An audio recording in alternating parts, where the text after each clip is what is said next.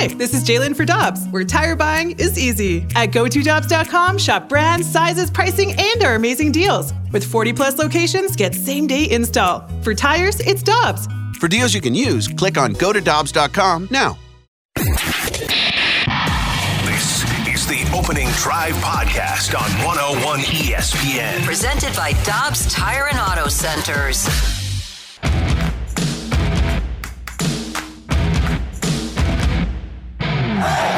Good morning, everyone, and welcome to a happy Friday Eve on 101 ESPN. It is the Opening Drive. It's Brooke Grimsley, it's Super Bowl champ Kerry Davis, it's Randy Carricker for the next 3 hours. Sunshine lollipops today. It's 7 o'clock. Your time check brought to you by Clarkson Jewelers, an officially licensed Rolex jeweler. And I hope that Brooke Grimsley and Kerry Davis are not the sorts that lose sleep over a tough Cardinal loss. Are you?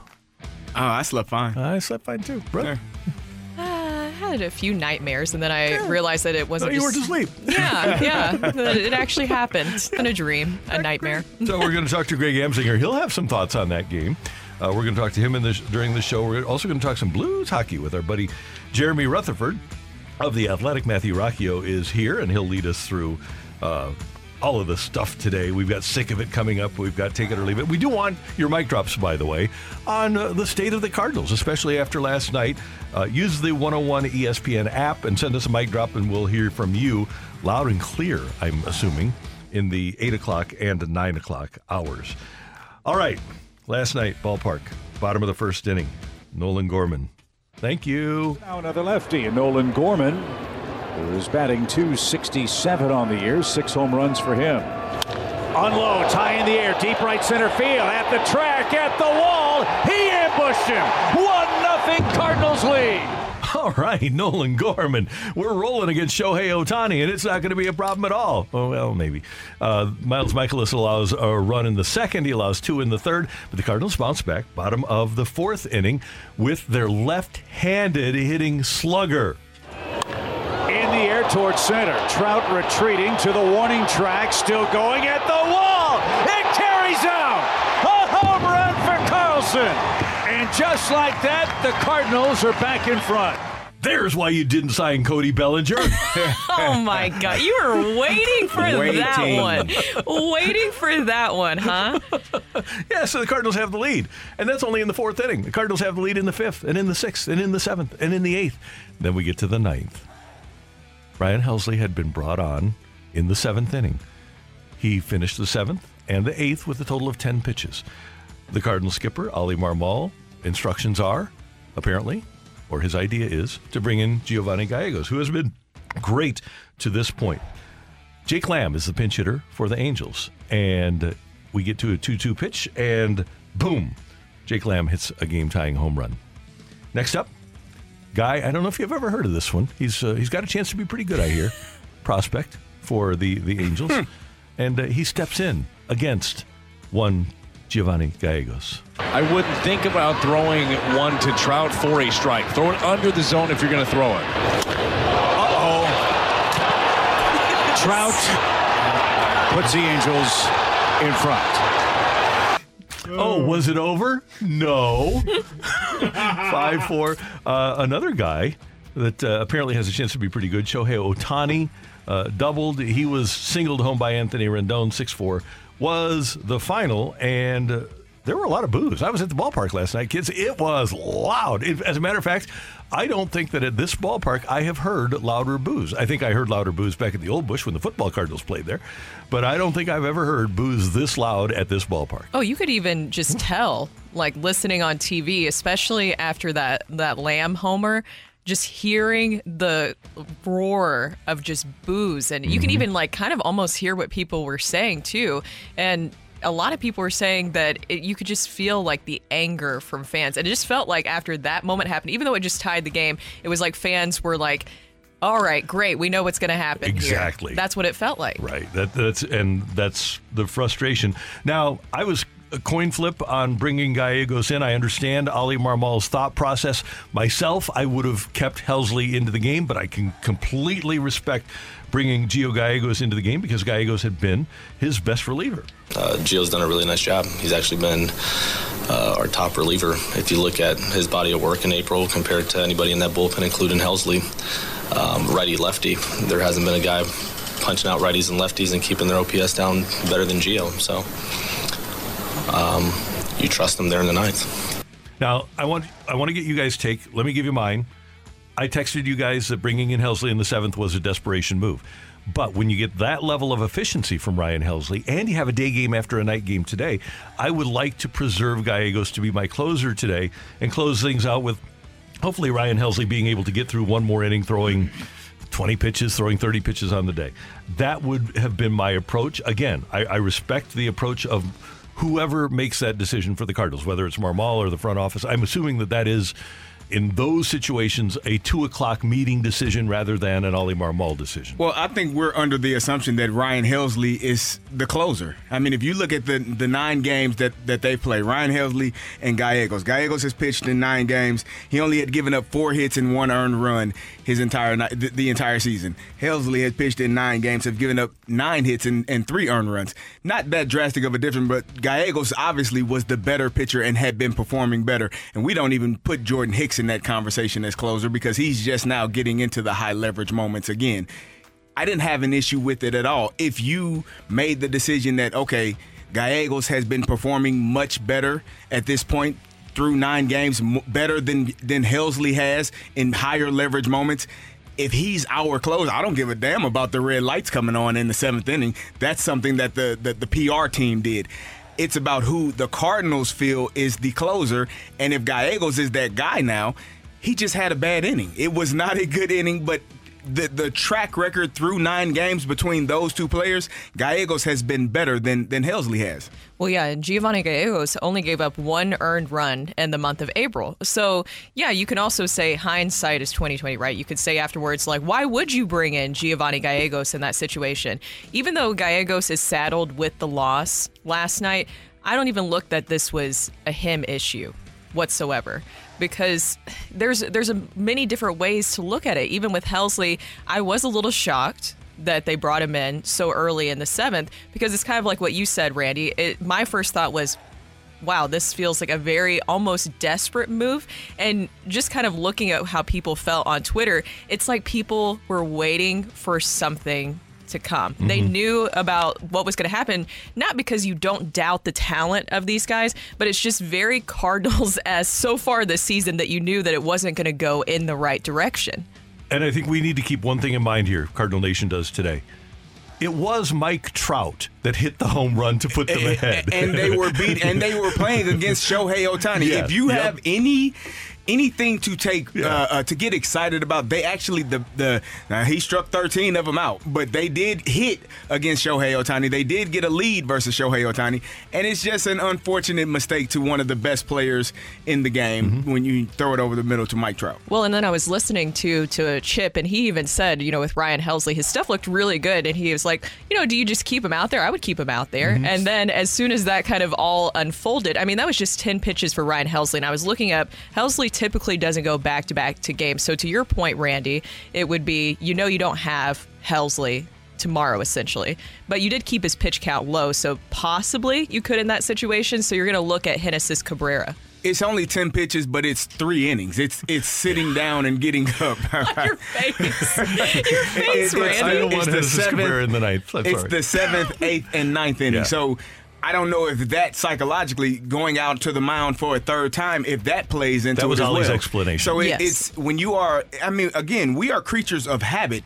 If I only generally go out to the mound and do 2 innings, regardless of how many pitches I have, to go out there for a 3rd time, if you send him out for a 3rd time, and I just gave you the numbers that I gave you, that Gallegos it has been the better pitcher this season, we're going to have this same conversation if Helsley gives up those home runs and we lose the game. It's a lose-lose situation for the Cardinals, for Oli Marmol. The players have to perform better, and Gallegos in that moment, up until then, he had performed extremely well. Up until then. Last night he didn't perform as well, and he had to be better in that moment, and you win that game if he is. It's just tough too because it was a pretty good game up until that point. You could say a lot. There was a lot of positives in the way that you had Nolan Gorman with a great game. Dylan Carlson, you felt like Dylan Carlson really needed that moment for himself, but also to prove to the team too. And then you even have the situation as well of Nolan Arenado had a multi-hit game last night. So you're like, okay, all right, we're starting to trend in the right direction. Was Miles Mikolas as efficient as you would like it to be? Not exactly, but still, there was a lot of positives leading up to that point. It just really felt like as soon as I saw that in the 7th inning, it's like you felt like something bad's going to happen because luck has not, Lady Luck, I guess you could say, has not exactly been on the Cardinals' side so far. The entire Cardinals fan base last night. We have a lot to unpack here. NBA playoffs last night. Sixers fell to the Celtics by 34, 121-87. That series tied at a game apiece. Game ones or games won? How do you get game ones? Game ones in the NHL. Canes over the Devils 5-1, and the Oilers fall to the Golden Knights 5-4, and so the Golden Knights lead that series. Coming up, people come to St. Louis, players come to St. Louis because they know they aren't going to get booed. Well, Cardinal Nation has learned a new trick. What's next on 101 ESPN? You're back to the Opening Drive podcast on 101 ESPN. Presented by Dobbs Tire and Auto Centers. I wouldn't think about throwing one to Trout for a strike. Throw it under the zone if you're going to throw it. Uh-oh. Trout puts the Angels in front. That made it 5-4. 6-4 was the final last night of the ballpark. Cardinals fall to the Angels, a heartbreaker for the Redbirds. Before we get to texts, and the text line is open, 314-399-9646, 314-399-YO-HO! And you can also leave us a mic drop with the 101 ESPN app. Guys, several texters this morning have complained about Gallegos being left in too long. And I have a couple of points here. Number one, I would ask who would be the next pitcher. But the other part of this is that unraveled in a hurry. Lamb hit the home run on the 5th pitch. He got Rengifo on the 2nd pitch. Trout hit the home run on the 3rd pitch. Ohtani hit the 1st pitch, and Rendon hit the 4th with the pitch clock. Okay, so what you're talking about is having your best reliever from April get up, get into a game, and anticipating that he's going to blow it. Now, you can do that. You can start the inning with somebody warming up, but all of this unraveled in the space of 15 pitches with the pitch clock. I don't know if you had a time once Lamb hit the home run. It was 3, 4, 5, 6. It was 9 pitches. I don't know if you had enough time to get a reliever ready during the course of that time. To have somebody ready to come in after Ohtani hits the first pitch double, I don't think you have time to get somebody ready to face Rendon. That's one thing that Adam talked to us about a couple of weeks ago is the amount of time when you have a reliever in, and if it starts spiraling out of control, it is hard with that pitch clock to really get somebody up and warmed up and ready to go because there's not enough time to get enough pitches in to get them ready to get in the game. No, there's nothing you can do in that situation. But one thing that I didn't understand with Giovanni Gallegos is the slider. Why the slider, you think? This team, and we haven't talked about this a lot, guys, they really miss Yadi. I think we are all, as this all unravels, we are really underestimating the value of Yadier Molina and his ability to guide a pitching staff. And last night was a perfect example. Helsley's game where he threw, I think it was 7 straight sliders in Seattle. Yadi was, number one, a workaholic who knew the opposition and knew what the weaknesses of the opposing team were. But Yadi also has a gift. He's a baseball savant. Yes. And not everybody has that. And I think the Cardinals are missing that desperately. I certainly at the beginning of the season underestimated that. And I think right now as we look at it on May 4th, it's a huge deal. Well, and also it's kind of having that Midas touch right now. And that's what it feels like is kind of missing is that touch in the feel of what is needed in certain situations. Even you could point to a lot of different things when it comes to pitching, some of the pitches that are called. Even on the hitting side, some of the situational hitting, which I will say last night it did look like they were hitting with a little bit more intent. And even Oli Marmol said that in his post-game comments. But it almost feels like having that kind of golden Midas touch is missing with this ball club of wanting to, knowing the right thing to do or touch or feel in certain situations with guys. Right. Now, the boos after the home runs last night were the loudest we've heard at this ballpark, and Oli Marmol was naturally asked about the boos in his press conference. No, I can tell you right now they're not. That clubhouse is extremely frustrated. Understand something. This is year 17 with the Cardinals. I've had the privilege of doing this for 17 years for one organization. And whether you're in the minor leagues as a coach, in the lowest level, if you're a coach at the big league level or you're managing in my seat, you wake up every single day with one thing in mind: is how to improve the organization. So to sit here and think that other people are more frustrated than the people in this clubhouse is insane. Absolutely insane, I can tell you that. Every coach that's in that clubhouse wakes up and loses sleep over how to improve what's going on at the moment.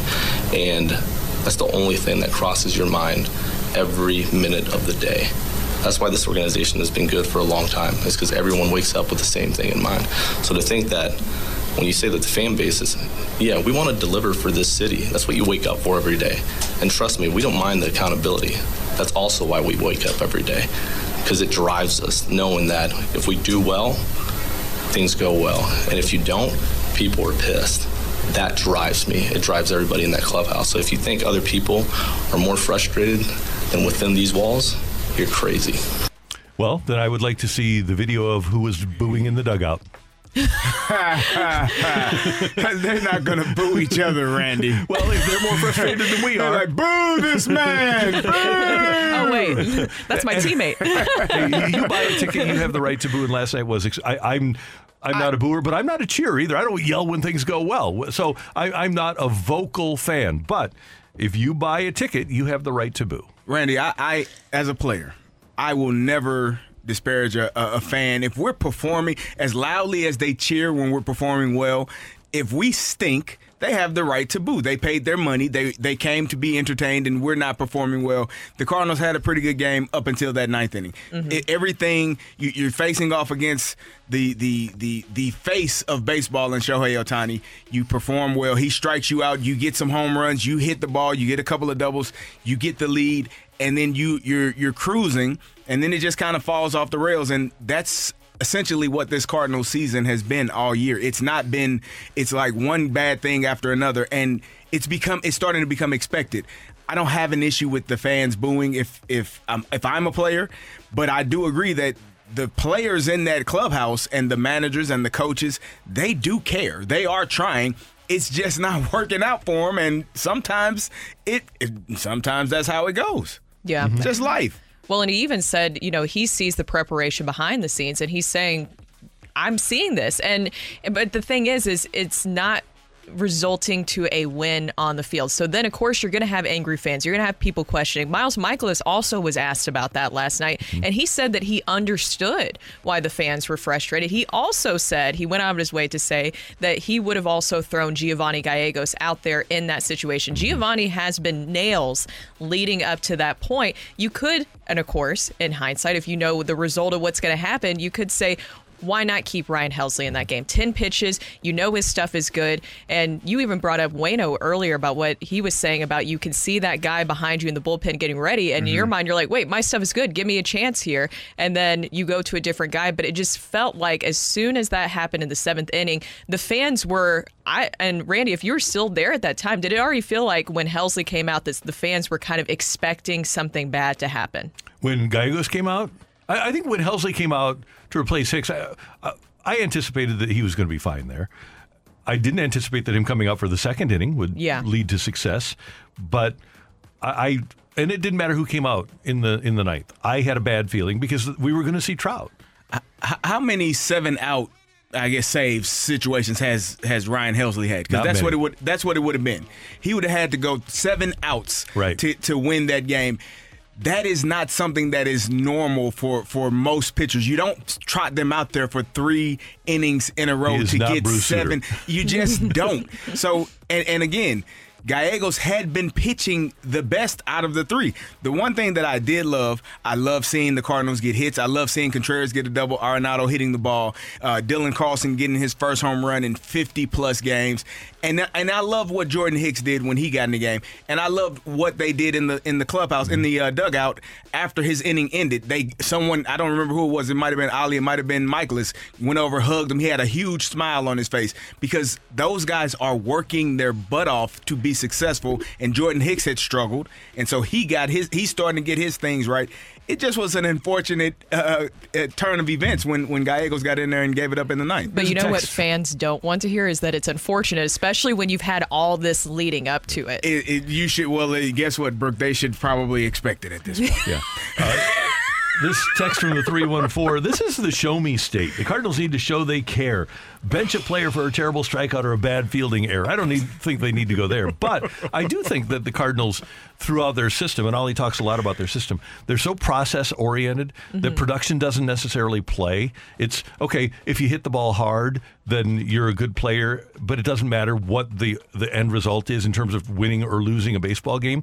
They're so hung up on exit velocity and barreling the ball and spin rate that it's more about process than it is about production. Coach Venturi always told us, Kerry, production plays. Yes. Doesn't matter what sport, doesn't matter where you're playing, production plays. And I don't think that is the end-all, be-all for the Cardinals. I think process is a bigger part of what they do than production. And I think they need... For Albert Pujols, it was all about production, right? For Tony La Russa, it was all about production. With Adam Wainwright, it's about production. He doesn't care about his spin rate. He doesn't care about his velocity. He just cares about winning the game. And I think that sometimes when you're brought through a system and winning and losing and the end result individually isn't focused upon as much as what you do peripherally, I think that can cause problems in terms of your level of competitiveness for a ball club. I have a quote for you guys that I came across last night, and it's a business quote, but I thought it was kind of interesting because it pertains to sports as well. Talent and those who know how to cultivate it will ultimately win. Yes, 100%. Every year, and I know this sounds old school, but in 1982, the Cardinals brought up a rookie by the name of Willie McGee. In 1983, they brought up a rookie by the name of Danny Cox. In 1984, they brought up a rookie by the name of Terry Pendleton. In 1985, they brought up a couple of rookies, one by the name of Vince Coleman, one by the name of Todd Worrell. 1987, they brought up Joe McGrain. They brought up a good rookie that was helpful to pennant-winning teams every single year. They developed that talent. There was no question about it. Under Tony La Russa, it was a different game altogether. They traded all their kids for established veterans, but they won, and the established veterans understood that they were going to be pushed hard. We just got a glimpse when we would ask Tony, hey, how you doing today, Tony? And he'd say, ask me at 10:30. They got pushed hard to win. It was all about winning or losing. There was nothing peripheral about Tony La Russa. There was one goal and one goal only. And then when you get to the post-Tony era, that's when they became much more process-oriented, and it doesn't seem like the development of players has been fine, but the development of competitors, I think, has been left lacking. Yeah, well, and that's what I was going to ask you too. With that comment that Ollie Marmol said, a lot of people, and we had people texting in about that as well, where they didn't know how to process what he was saying. They took it in kind of like a negative way that he was coming after fans in some sense. Was that almost like your Tony La Russa?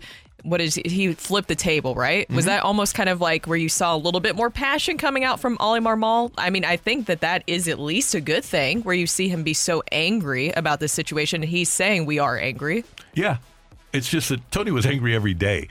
So my kind of guy. Yeah. So I think it's hard to change your stripes, and all of a sudden you're low key and easy going, and then all of a sudden you become, we're pissed. Well, you know what? You're 10-21. You should be, and maybe that should have happened at 10-15 or whatever, 9-15. It's really frustrating. Greg Amsinger is frustrated. He is from MLB Network, and boy, does he have some material for you next on 101 ESPN. The smartest way to do your homework is Heckman Lumber. Warm weather means homework for homeowners. And if your homework means a new deck, then turn to the deck experts at Hackman Lumber. Browse the largest inventory of decking materials and deck accessories in Missouri at Hackman Lumber Company. Talk with their experts about treated lumber, cedar, TimberTech, Trex, Envision, AZEK, and Decorators to find the best deck for you. Check out endless choices of railings, balusters, and LED deck lighting options. Hackman Lumber Company will not be undersold on in-stock decking materials guaranteed. You can choose to do it yourself with Hackman's expert advice, or they can recommend reputable contractors to do the work for you. Stop by and see Hackman's expanded paint department too, with brushes, rollers, painter's tape, and 4 different lines of interior and exterior paint. Custom color match available. Visit Hackman Lumber's newly remodeled stores in St. Peters and Pacific, or their showroom in Troy, Missouri. Hackman Lumber. Hey, it's Kaylee Cuoco for Priceline. Ready to go to your happy place for a happy price? Well, why didn't you say so? Just download the Priceline app right now and save up to 60% on hotels. So whether it's Cousin Kevin's Kazoo Concert in Kansas City, go Kevin, or Becky's Bachelorette Bash in Bermuda, you never have to miss a trip ever again. So download the Priceline app today. Your savings are waiting. Go to your happy place for a happy price. Go to your happy price, Priceline. You're back to the Opening Drive podcast on 101 ESPN. Presented by Dobbs Tire and Auto Centers.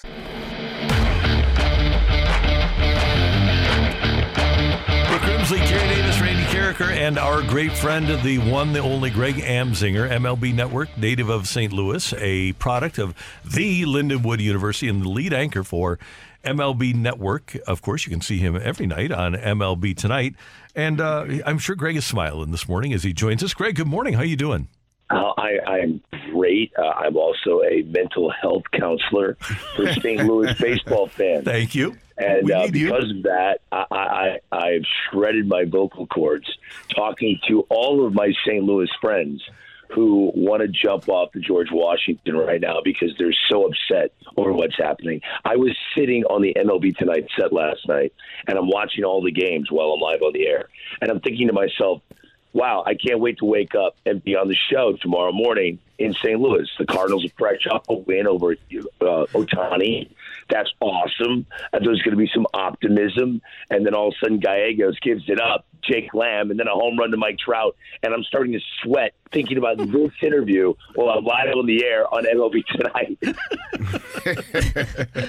I get it. So we're 10-21 here, not we anymore. If they were 21-10, it'd be we, Greg. They are 10-21. Is obviously no team is a 333 team or less. But what are the Cardinals this year? That is so deep what you just did. Can I stop for a second and go back? That is exactly what's going on right now, what you just did. They are 10-21. We would be 21-10. Cardinal fans, unfortunately, in the year 2023, were giving a healthy cup of reality.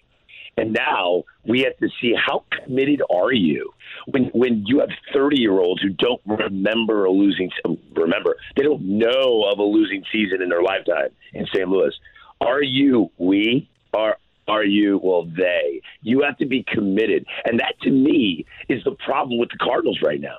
They're not committing to anybody. It's like an ongoing AAU basketball tryout.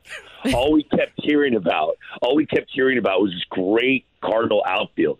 So many players, so much depth. Who do we pick? Who's your favorite? Who's not going to be in the lineup? The Cardinals are getting no production out of their outfield. It's one of the worst offensive outfields in baseball right now because no one in the front office committed to someone. There are only 3 guys that you know are going to play every day. I mean, really, Tommy Edman's going to bounce around. Is he really the shortstop, or is he going to be playing at other places? Is Brendan Donovan really the second baseman, or are we going to see Nolan Gorman there? Is Nolan Gorman really the full-time DH, even though he's been the best hitter so far this year other than Goldschmidt, or is it going to be someone else? It's Arenado, it's Goldschmidt, and it's Contreras, and then everyone else, it's an AAU tryout, and that's ridiculous.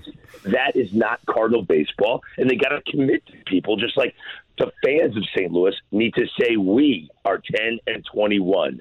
Wear it for a change, and now you got a taste of what every other fan's dealing with. Well, Greg, I think you heard all the boos, so I don't know if anybody's really wanting to wear that here in St. Louis, but you brought up something in particular there where you're talking about guys not really exactly knowing their position. It seems like this team is in an identity crisis right now. Is that what you're feeling too? Yeah, I mean, look, it's not breaking news that their starting pitching does not have the depth to win a pennant and go deep into the playoffs. We knew that going in, but no one expected this team to not hit. I mean, everyone thought the Cardinals would be winning games. At least the Cardinals would be 500, averaging 5.8 runs per game. That was literally the reality going into opening day. That's what everybody that follows the game thought about this team. But the fact that they can't score runs is alarming. To me, it's a lack of confidence. It's looking over your shoulder. Look, this format of platooning, game planning, who's a better fit based on the starting pitcher that you're facing the next day has worked. There are teams that have really had a lot of success doing it. The Tampa Bay Rays, the old Tampa Bay Rays come to mind. Now they're actually committed to their position players and they're the best team in baseball.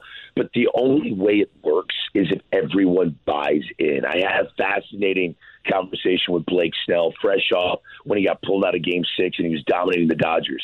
And I asked him, I go, when did you know that you were going to get dealt? He goes, that was that moment. That was the moment when Kevin Cash came to get the ball from me. And I was done buying in. I was dominating the Dodgers. No one could hit me. And because it was the third time through the lineup, they had to take the ball from me in Game 6 of the World Series.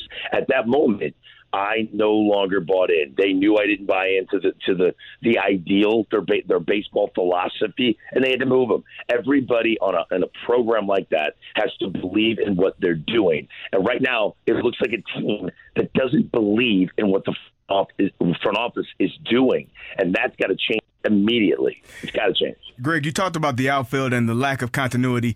One player that was performing really well at the start of the season is no longer on the roster. He's in Memphis. What did you think about Jordan Walker being sent down?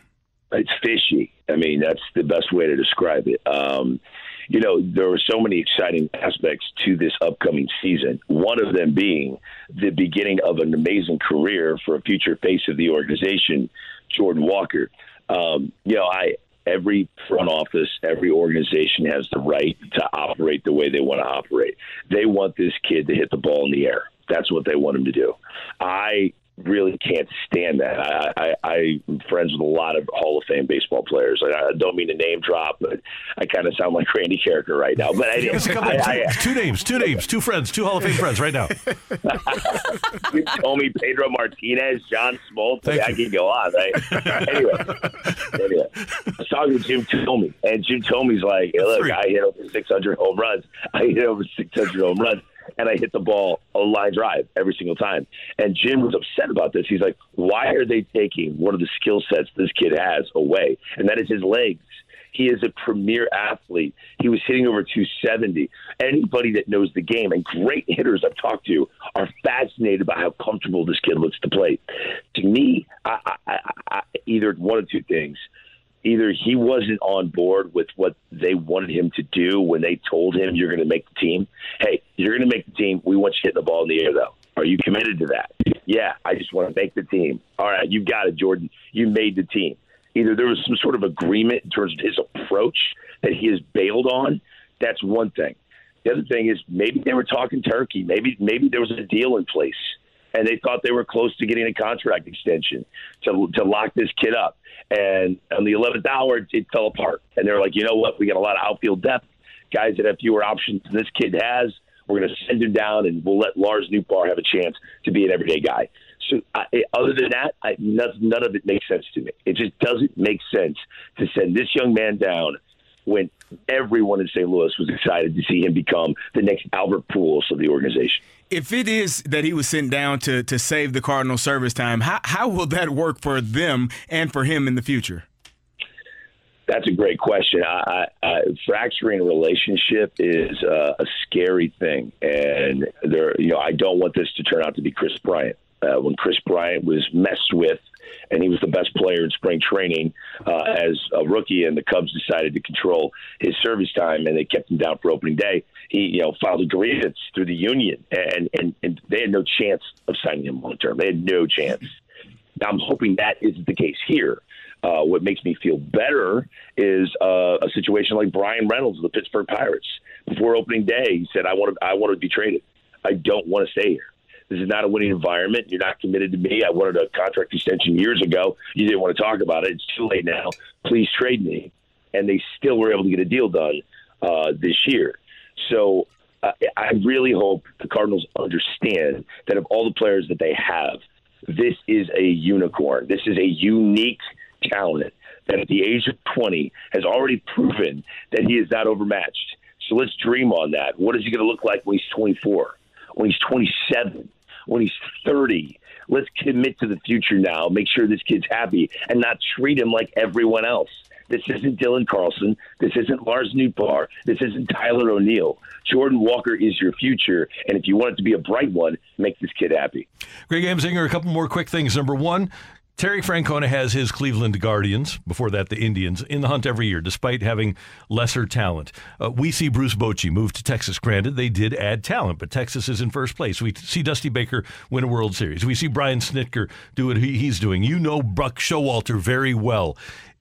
Are these managers that are allowed to actually manage the game now? They aren't being handed lineups by their front office. Is it a coincidence that they're winning, or do they just have good talent, or is there something to a guy being able to actually manage the team?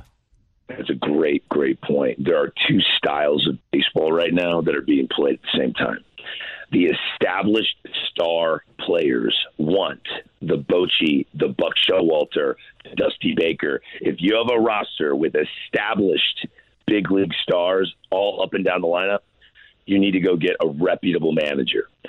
If you've got a front office agenda and a style and a philosophy that is driving the success of your team, then you need an extension of your front office who's executing the game plan with no pushback. Who am I talking about? I'm talking about Craig Counsell in Milwaukee, Eric Shelton in Pittsburgh, and more notably, Kevin Cash in Tampa Bay. That is the gold standard. They are the best team in baseball. No one is an extension of the front office more than Kevin Cash. And what you're seeing are two different styles of play. Your roster is not littered with established stars making $40 million a year like Scherzer and Verlander, and you have a team like the Rays, the Pirates, the Brewers, then you need those types of guys. So it lends itself to this question. What are the Cardinals?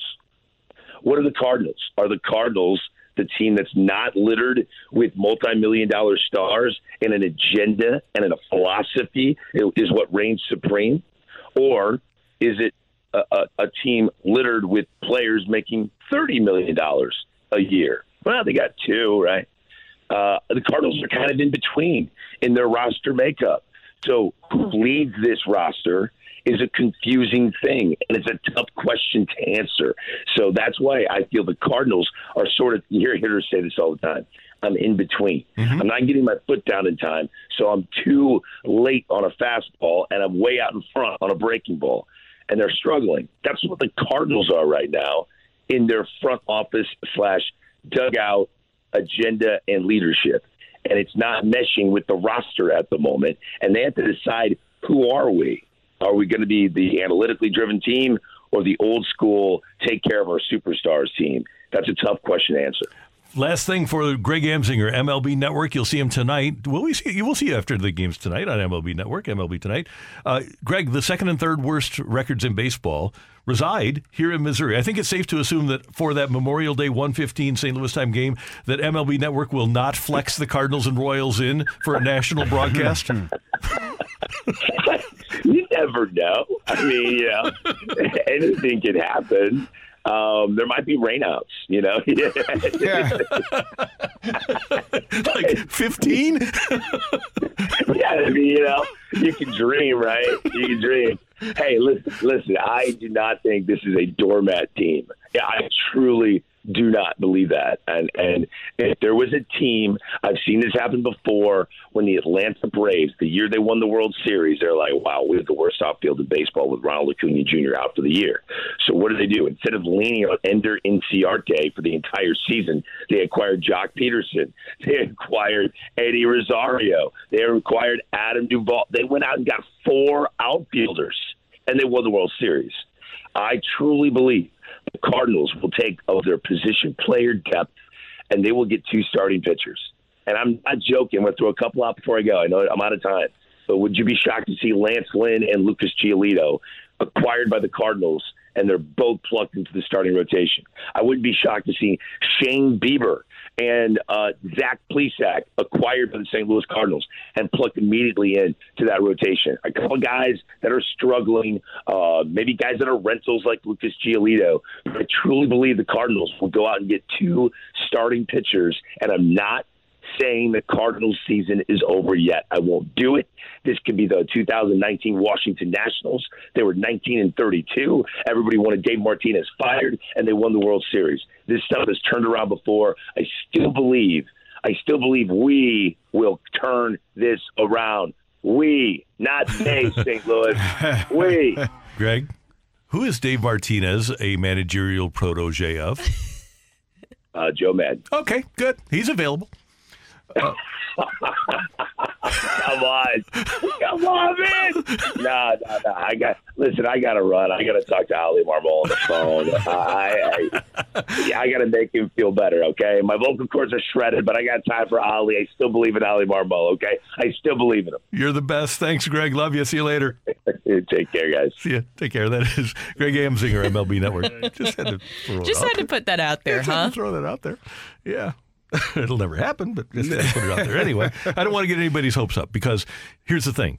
Bill DeWitt started all this by bringing Jeff Luhnow to St. Louis in 2003. The analytical movement was started by William DeWitt Jr., the Cardinals chairman. He is not changing this philosophy. This philosophy of having the front office place a certain value on a player, set the lineup, set the value of players, that is not going away as long as he is in charge. So don't even dream. Don't even bother to dream about this organization getting back to what it was under Tony La Russa, where the manager managed, because it's just not going to happen. Yeah, I did think it was really interesting what he brought up with that story with Blake Snell, too, where you can also tell when players don't buy in anymore. And right now, it's just whatever is going on, this roster, we know it's really talented. Greg even said that. We know how talented this group is.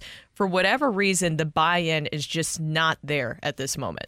That is Brooke. That is Carrie. I'm Randy. Coming up, get your text into the Air Comfort Service text line, 314-399-9646, 314-399-YO-HO. Take it or leave it. Coming your way on 101 ESPN.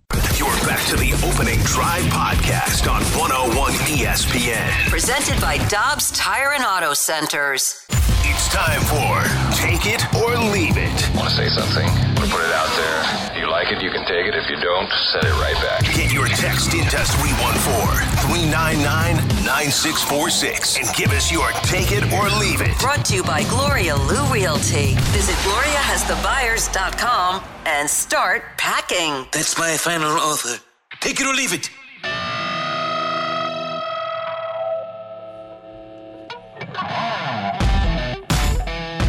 Brooke, Carrie, Randy, and Matthew. Okay, guys, I got a simple one for you. All you have to do is make a prediction. It has been almost 120 years since the Cardinals last finished with the worst record in the National League. Take it or leave it. They do this year. Leave it. I'm going to leave it. Yeah, I don't see that happening. Right now they are dead last. Dead last. 10-21. Colorado is 11-20. Cincinnati still play baseball? Yes, they do. And the Red Legs. Colorado's still there. They still. Washington Nationals are still out there. Yeah. They won't finish dead last. That ain't okay. In the division. In the league. And what a turn of events this has been for Randy, going from full sunshine and lollipops to chaos, burning things down. Lollipops and rainbows. Welcome, Randy. We'll put a tail on you and we'll be a lot of fun. This does not have a great feel. No, it does not. This is the Texas Chainsaw version of Sunshine Law. Where something bad's coming. Yeah, right. Yes. So Jordan Walker is 3 for 19 in Memphis, batting 158. Take it or leave it. They should have left his swing alone. I will take that, Carrie. Yeah, I'm going to take that. He had more hits here, didn't he? He was doing pretty well. Yeah. But you know how they're going to see it, how they slice and dice it, is they say, look, see, he wasn't fully ready, but you should have just committed with him since the beginning. If you put him on the opening day roster and you say that you're going to stick with him, you should stick with him. Yeah, I agree. And even Greg said that was a little bit fishy, so. Hey, here's the thing. That's one guy you did see all of spring training. You had a month of at-bats, right? Yes. So, why couldn't you? And you saw him all year. Yes, Gary. Ooh. And he was hitting when he was here. Yeah, okay. Yes. Yeah. Wow. Yeah. Well, maybe, I don't know. I could probably do some baseball front officing. Yeah. I think. We all should. We aren't happy. You wanna buy So a team? let's change his mechanics. You want to buy a team? Yeah, let's do it. Let's do it. I'm ready. Take it or leave it. This feels almost Matheny-esque a la before he was fired, of when the fundamentals were completely off. Brooke, I'm going to take that. I do think that I get that vibe. And it's not a great vibe. You're not vibing right now? No, but I don't think they'll change this time. I think that I don't think everybody was completely on board with making that change. I think the change with Mike Matheny to Mike Shildt was as much rooted in business as it was in baseball. And I don't think they'll do that after a year plus. And I don't blame Ollie completely because, like I said, I don't think that he's really managing the team himself. I got a question for both of you all. We know that there's not one thing that will fix the Cardinals, but I'm only going to give both of you one thing to fix the Cardinals. Go. One thing to Just fix one. the Cardinals? Yep. I'm going to have to go with...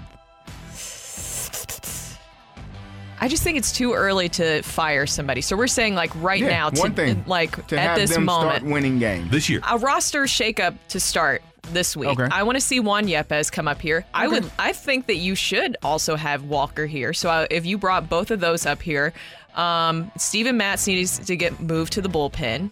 And I get that he signed a big contract, but sometimes you just have to take your losses with that. I would also possibly bring up Libby because you're going to have probably Waino. She gave me 4. It's okay. Oh, okay, sorry. I kept going. I'm sorry. Yes, I think a roster shakeup right now, and if that still doesn't do anything, then you're going to have to get some more starting pitching at the trade deadline. I liked what Greg said about Shane Bieber. And then if things still aren't working after that, then there is going to be coaching changes. I am a big believer in improving if you can. If there is a better producer, if there's a better host for the morning show on 101 ESPN, then Tommy Mattern and John Kioski should go get him and find another spot for me. Joe Maddon has won World Series. He's been one of the best managers in baseball, and he's available right now. Yes, I know he's 68 years old. But the one move that they could make right now, a guy that can make an immediate impact like Whitey Herzog did in 1980 when he took over at midseason, would be to bring in Joe Maddon. And this is not a reflection at all on a guy like Ollie Marmol. It's more a reflection on Joe Maddon and what he's done in the past. So that would be my one move. Okay. All right, your texts. Matthew, what do you got? This is an extremely out-of-pocket take it or leave it, but I laughed, and so I have to read it. Take it or leave it. C.B. Buckner is a good judge of character. I'm going to leave that. I'm going to leave that, too. What, CB? What is it? CB Buckner? Come on. This guy. Shake hands. Huh? I feel terrible, but it was a really good take it or leave it. Yeah, take it or leave it. Pepperoni should be on every pizza that's made. Leave it. Oh, take it. Every single one. You can't put pepperoni pizza pepperoni on a Hawaiian pizza with that delicious Canadian bacon and pineapple. Randy, all I'm saying is you don't need anything else other than pepperoni. I love pepperoni pizza, but pepperoni with pineapple and jalapenos, Domino's thin crust style, that is my go-to. Don't know that I've ever had that. Oh, you got to. By the way, last night at the ballpark, and they say this because Domino's now has tots for the first time in a long time since pre-pandemic. I had the tots over at the ballpark. Amazing. Oh, yeah. I might go back to the game today just to have more. You should have gotten the Shack sandwich. You should have gotten the Shack sandwich. Right down the hallway, right down the concourse. No, but I could not give up on... Randy? Yeah. If you next game you go to, You have to have it. What is it, like $14? It's worth it. It's worth every it. $1. Is it like $14 though? Yeah, I'll like buy it. If it's only 16. like okay, I think I might do it then. It's amazing. I want to watch him get swept today. So I'm gonna go to the Insta. All right. Insta Rocky. at RJ Character. I don't think I put it up. I'm gonna. Is that not the smart bet? You gonna cross the river and place that bet before you come back? I should. Just saying, is them getting swept not the smart bet? Am I going to get accused of being pessimistic here again? Take it or leave it. Thank you. Take it or leave it. Tyler O'Neill is traded before June 1st for a starting pitcher. Leave it. Because trades don't happen before June 1st. They in Major don't. League And Baseball. is he a starting pitcher worthy of a trade? I think you may have diminished his trade value a bit. Yeah. It's going to take a lot more than And then who O'Neill. are you going to put in the outfield? Because clearly Jordan Walker is still being Memphis, right? Yeah, but by then he'll have his launch angle fixed. Thank you, Matthew. Somebody said take it or leave it. Paul DeYoung plays in the outfield before the end of the year. Yeah, I'll take it. No. That would be objectively at this point, hilarious. just pick names out of a hat. Madden does that kind of thing all the time. Yeah.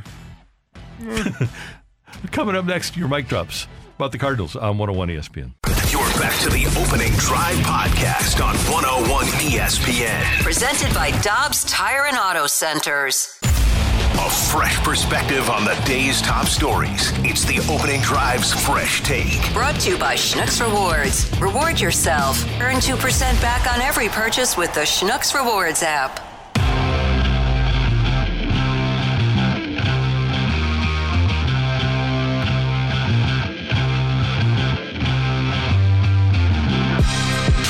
With Brooke Grimsley, Super Bowl champ Gary Davis, I'm Randy Carricker. It is 8:05. Your time check brought to you by Clarkson Jewelers, an officially licensed Rolex jeweler. I must make a confession to you kids. What you got? So I'm 60, as you know. I've spent 40 years in radio, and I've probably spent 54 of my 60 years with one singular mantra that has woven itself throughout my life.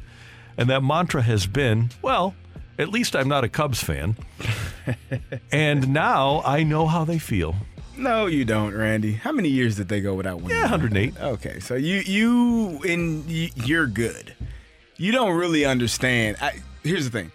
I lived in Champaign, Illinois for 5 years. I went to the University of Illinois. So I was surrounded by many, many Cubs fans. And this is prior, obviously, to them winning a World Series. You don't know that type of suffrage, Randy. You couldn't imagine. You couldn't, your brain could not go to that level of pain and angst that they have dealt with. And couple that with some Illinois football years, Randy. Those are some people that have been through the ringer, man. You don't know that. Are you telling me my 31 games don't hold a candle to their 108 years? Nah, Randy. I understand you wanted to link yourself with that feeling, but they had a feeling, and I'm sure they're going to have it again because they're the Cubs. Yeah, but they've suffered, brother. Trust me. Okay. Hey, we've got mic drops, and we do appreciate you joining us here on 101 ESPN. Let's get to Damien first. That was a good microcosm of the entire season. All this potential for something big to happen, only to have it, I guess, mismanaged a little bit in the ninth.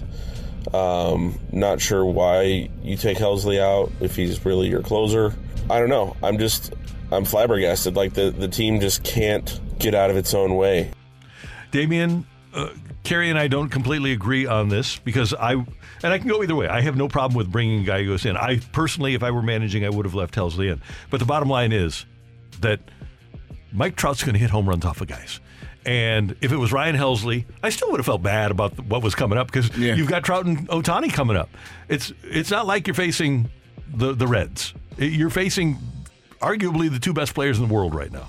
Yeah, and if Helsley stays in and he's the one that gives up that home run, we're having the same conversation. Why would you leave him in for 3 innings? He never gets 7 outs in a game. And Gallegos actually has been pitching better we would be having the same conversation. You're playing against one of the best players in the world. Shohei Ohtani is one of the best players in the world. It happens. They're really good. So I didn't have an issue. And again, I said this earlier, I don't know for sure, and I don't think anyone in this room knows for sure that Ryan Helsley is your closer. Just because they put the red lights on in the stadium when he came in, that doesn't mean that he's the closer for that team going forward. We will see. But to me, it was just a tough situation for them to lose in that manner last night. And you guys forgot the great Jake Lamb, too. Facing him as well. Yeah. It's tough. Man. Yeah. Back in my day, by the way, this is World Series, Game 7. Bruce Sutter fires 2 scoreless innings and strikes out a couple, including Gorman Thomas, to end the World Series. Bruce Sutter had no trouble going 2+ innings. So come on, let's just Cardinals, Ryan, Gio, let's pick it up and let's throw some innings. He's the one closer that or one like relief pitcher, high leverage relief pitcher who has a history of pitching 2 or more innings. Oh, they all did. You did multiple times last year with Helsley, and it worked. Yep. So I'm not sure why, and we criticized him for it then, but they kept going to it, and so I'm not sure why that's not in the cards last night, especially when he has such an efficient 8th inning. Yep. Bruce Sutter threw only 26 pitches, by the way, in those 2 innings because his split finger fastball was awesome. And he's in the Hall of Fame. I guess we should differentiate there, too. Hey, Ron, you're on 101 ESPN. It's time for Mosaic to actually face the fans, and DeWitt, too. We're not going to put up with this. I don't care if it's the players underperforming. If a player is underperforming, you get rid of him. Steven Matz should have been DFA'd the first year he was here. DFA'd with that 4-year, $44 million contract. How do they face the fans? That's what I want to know. Is it like a mob? That's what I'm wondering. Is it like, and they throw tomatoes at you? Stand here! No, I was wondering that. Royal Rumble cage match. I don't know. I will say they did have a press conference. I know that it was about patches, which is not what people wanted, but they did answer questions about how things are going. And we even have sound from Gersh even yesterday, before the game yesterday, kind of saying that, yes, this is a disappointment. Gershie? Where are you, Gershie? No, he doesn't have it right now. We'll come back to it. Yeah, but before that, we will hear from Matt, who joins us with our next mic drop on the opening drive on 101 ESPN. What do you got to lose? We need a fire lit under this team. Let's bring up Memphis Mafia 2.0 and see what happens.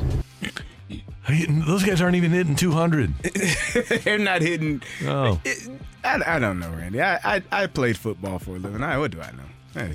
You have big time credibility. I don't know, man. Like, it's strange to me that Jordan Walker in his 5 games is only batting 158 against AAA pitching, but he was hitting like 270 against Major League pitching, and you send him down.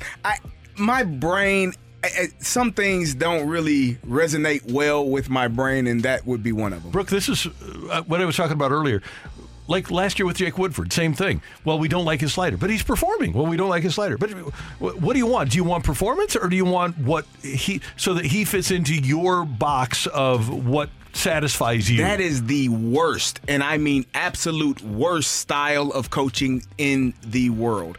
When you are a coach, a manager, whatever it is, when you force people to fit into the box that you want them to fit in, as opposed to saying, okay, this is what you do really well, we're going to actually go in that direction and use the things you do well and be better because of it.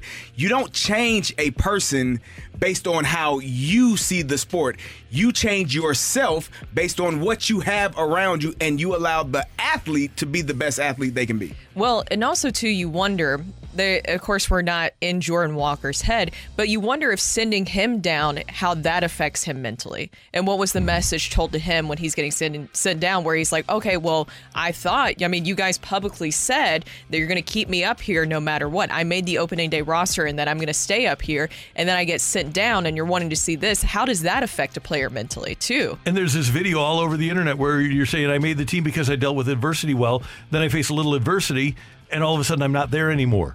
That has to affect players mentally, right? You'd think so. That's Brooke. That's Carrie. I'm Randy. Thanks for your mic drops, and we're going to get to more mic drops throughout the course of the show. But coming up next, we've got the Bird Watch here on 101 ESPN. You're back to the Opening Drive podcast on 101 ESPN. Presented by Dobbs Tire and Auto Centers. We're flying down to the field to give you the latest on your St. Louis Cardinals. This is Bird Watch on the Opening Drive.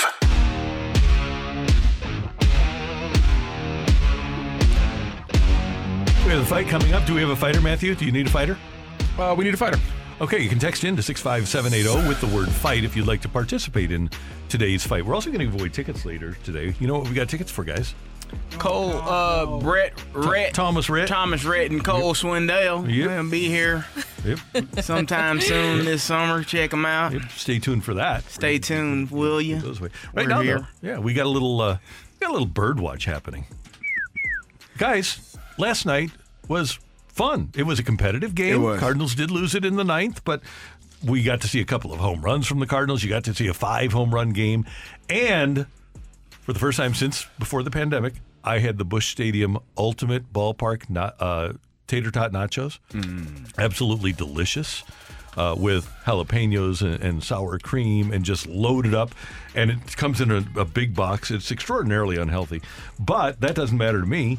I enjoyed my tater tot nachos. There was no way that I was going to have a bad night at the ballpark last night after I took that box to my seats in section 144, and my son and I actually shared them. Patrick, by the way, Patrick Carricker, thank you very much for the tickets. He treated me to the game, which was cool. So I was not going to have a bad time at the ballpark as long as I had those nachos. They were delicious. Get them today if you're going to the game. But let's see, 12:15 game. What do you think the weather's going to be? It's going to be a glorious day for 68. baseball. I am guessing, just a guess, that tickets are going to be available for this one. Yeah, yes, you think? 71 degrees at noon. 71 and sunny, no chance of rain. So head on over to the ballpark and enjoy some nachos, if not a win. Hopefully a win. 10-22. Need though. a It's win. Not bad. That's not great. Not great. No, it's not. So I'm going to go with the outfield, and I'm talking to Tyler O'Neill, Dylan Carlson, Lars Nootbaar. If you want to throw Alec Burleson in that mix as well, you can. Yeah. I'm looking at these numbers, Randy. Jordan Walker had 20 hits when he left. He's only played in 20 games. Tyler O'Neill has 21 hits. Dylan Carlson has 16. Lars Nootbaar has 12. Alec Burleson has 18. So they're all under the number of hits that he had. RBIs. Jordan Walker had 11. None of them have double-digit RBIs yet.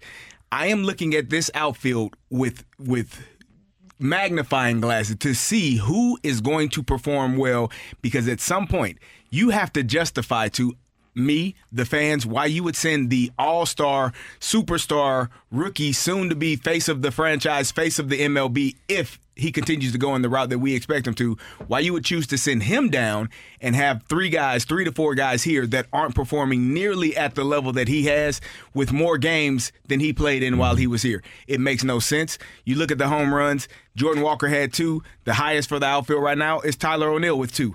They are not playing better than him. Even with more games, their numbers still aren't meeting to the numbers that his were. He had the highest OPS of all of the outfielders that were here. You all, and when I say you all, I'm talking to those 4 outfielders and the front office, have to show and prove why he is in the minor leagues, and these 4 are here still playing in the majors. And it is troubling when a guy gets sent down because you don't like the way his game looks. Mm-hmm. It's ridiculous. His game doesn't look good, but his numbers look amazing in comparison to the guys that are here. And I think to any rational fan, it looked good, but to them, from their perspective, we need to get more lift. We need to change the launch angle. You know, Albert Pujols always said, even though he hit 700 home runs, he said, I was never a home run hitter. He never considered himself a home run hitter, and most of the great home run hitters in the history of the game didn't or don't consider themselves home run hitters. Yeah. Well, and also somebody to that point, too, texted in earlier that I think this will be good to read now from the 636. The Cardinals fell victim to the old adage. If you have 5 outfielders, you don't have 3. Yep. If you have 7 starting pitchers, you don't have 5. If you have 2 closers, you don't have 1. There you go. And that's what you're kind of seeing right now with what's going on so far this season. That is not my bird watch, though. My bird watch... There we go. Good. There we go. My bird watch is going to be the MVP for me so far this season, Stormin Gorman. Nolan Gorman has been really, really good. He had a few days off because he was going through a little mini slump, but he proved why you need him so much in that lineup, why you just need him in general. I mean, he's been fantastic. Last night went 2 for 4 with a solo home run. He's been one of your most consistent guys. He has now 7 home runs this season. He is everything that we expected that he would be. And by the way, he's 6 days away from turning 23. He turns 23 on May 10th. So you think about the talent. And by the way, I think Jordan Walker, his birthday is right around the corner, too. Oh, it is? In May? Yeah, because we were going to remember to the Bud Light. His birthday bash. Yeah. And that's another May great 22nd. marketing thing. It is. But to your point, Brooke, that you have to let some of these guys marinate and just don't mess with them and let them turn into what they're going to turn into. And the Cardinals apparently have done that with Nolan Gorman.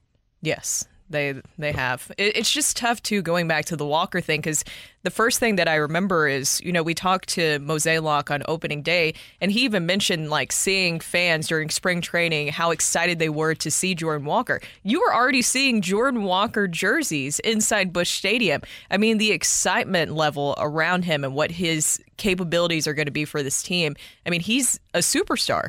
Even Ollie Marmol said that. Yeah, he's got superstar talent, and hopefully that doesn't go by the boards. Meanwhile, as the Cardinals sit here at 10-21 with the worst record in the National League, this is supposed to be the time where when you're at home and when you're playing. The Angels are a good, not great team.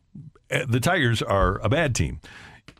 If you're ever going to get back to 500, and I have no illusions now of this team being a playoff team, but their goal needs to be to get back to even and go from there. If they're going to do that, they're going to have to do it against the dregs of baseball. And the sad thing, scary thing is that the Cardinals kind of are the dregs of baseball. Mm-hmm. We're sitting here looking forward to the Cardinals playing the Tigers. Tigers are saying, "Oh man, we get to play the Cardinals," right? And that's a problem. Yeah. Well, and even Shohei Ohtani, an incredible talent. And I even asked you, Randy, did it feel like a lot of fans were there to see Shohei Ohtani? Because he is a once-in-a-generation type talent. And he had a career-high 13 strikeouts. It was amazing that the Cardinals were still able to lead the game despite that. And then they were struck out 17 times after that, too. So the bullpen combined for 4 extra strikeouts. There's not many games that you will win typically where you're struck out that many times. I know the Cardinals have a clearly delineated budget, but Shohei Ohtani is a blow out the budget guy. Yes. If it takes you $75 million a year to get Shohei Ohtani under contract, he's already at his Tommy John. He's one of the best hitters in baseball, and he's one of the best pitchers in baseball. And if it costs you $75 million a year, 40 for pitching and 35 for hitting, or if you want to break it up and give him 45 for pitching and 30 for hitting, whatever it takes, that's a guy that if you are the St. Louis Cardinals, you blow out the budget. If you're the Yankees, if you're the Angels, if you're the Dodgers, if you're the Cubs, whoever you are with money, you blow out the budget to get Shohei Ohtani on your roster. 100%. I mean, it's just so unique. And you said, what was it like seeing him, too, last night? You got to see it in person. You said once in a generation. It's once ever. Nobody's ever done. Babe Ruth didn't do what he's doing. It's once ever. So seeing history was really cool. It's because he's superb on the mound and obviously an unbelievable hitter.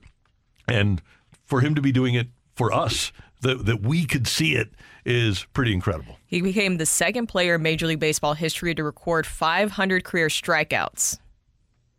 Wow. He's amazing. And hit at least 100 home runs. Sorry, I forgot that part. Strikeouts. Joining Babe Ruth. That's pretty good company, I guess. I'd say so. Yeah. Yeah. So it was fun. And hopefully he'll be in the lineup hitting for the Angels today, so that if you get a chance to get over to the ballpark, you can see history.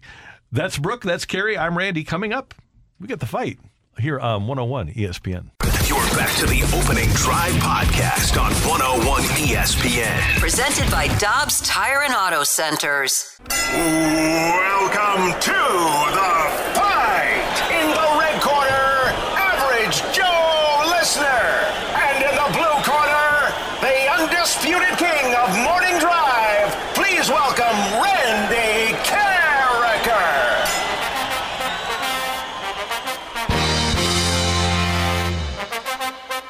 Welcome back to the opening drive. I'm Kerry Davis, joined by Brooke Grimsley, and it is time for the fight. And our fighter today is Noah. Noah, how are you doing? Doing well, CD. How are you? Doing great. You are the second Noah we've had in a week, I believe. Oh, yeah. Yeah, interesting. This is my second time going at Randy.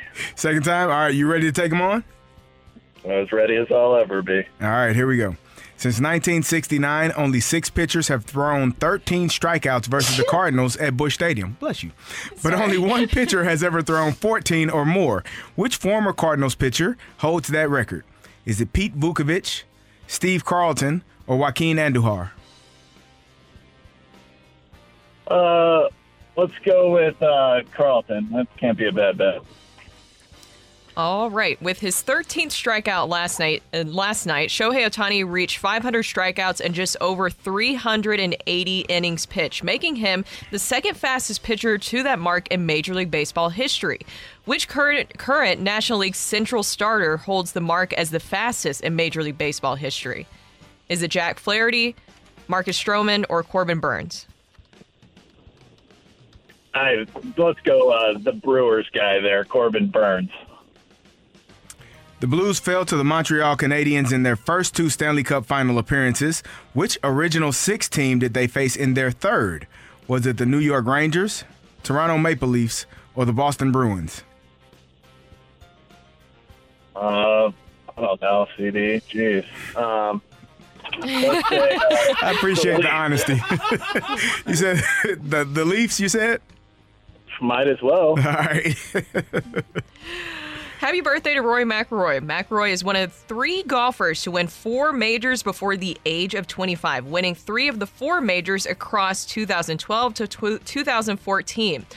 What is the only of the 4 majors he hasn't won?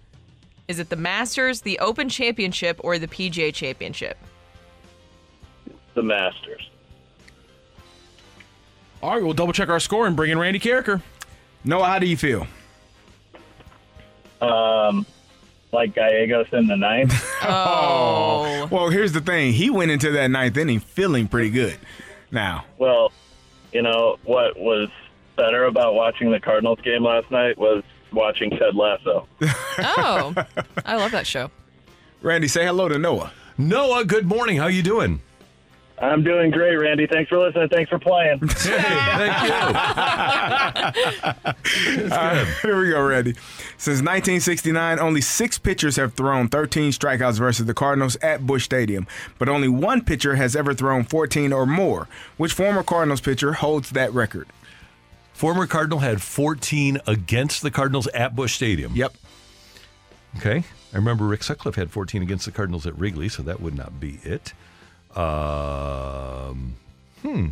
Let's see here. 6 have done it, and it's a former. Well, I guess I'll do. You know what? I'll just play the Steve Carlton card here.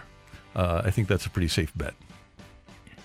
With his 13th strikeout last night, Shohei Ohtani reached 500 strikeouts and just over 380 innings pitched, making him the second fastest pitcher to that mark in Major League Baseball history. Which current National League Central starter holds the mark as the fastest in Major League Baseball history? Wow, fastest? A current National League Central starter is the fastest to 5. That's a pretty good stat. Good job, Rock. So I know a few years ago, Flaherty set the Cardinal record, had more strikeouts, the fastest to 500 strikeouts for the Cardinals. So that would be one possibility, I guess. Brooke, I think I'll do the lifeline here. Jack Flaherty, Marcus Stroman, or Corbin Burns?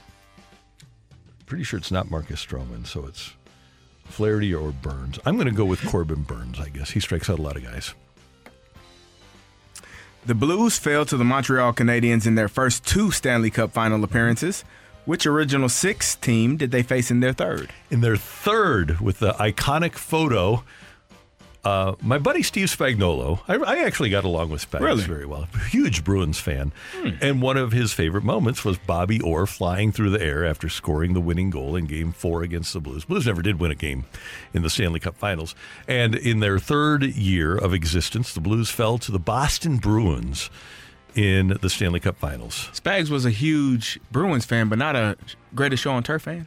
Not a Greatest Show on Turf fan. Sure. So one year for Christmas, I gave Spags.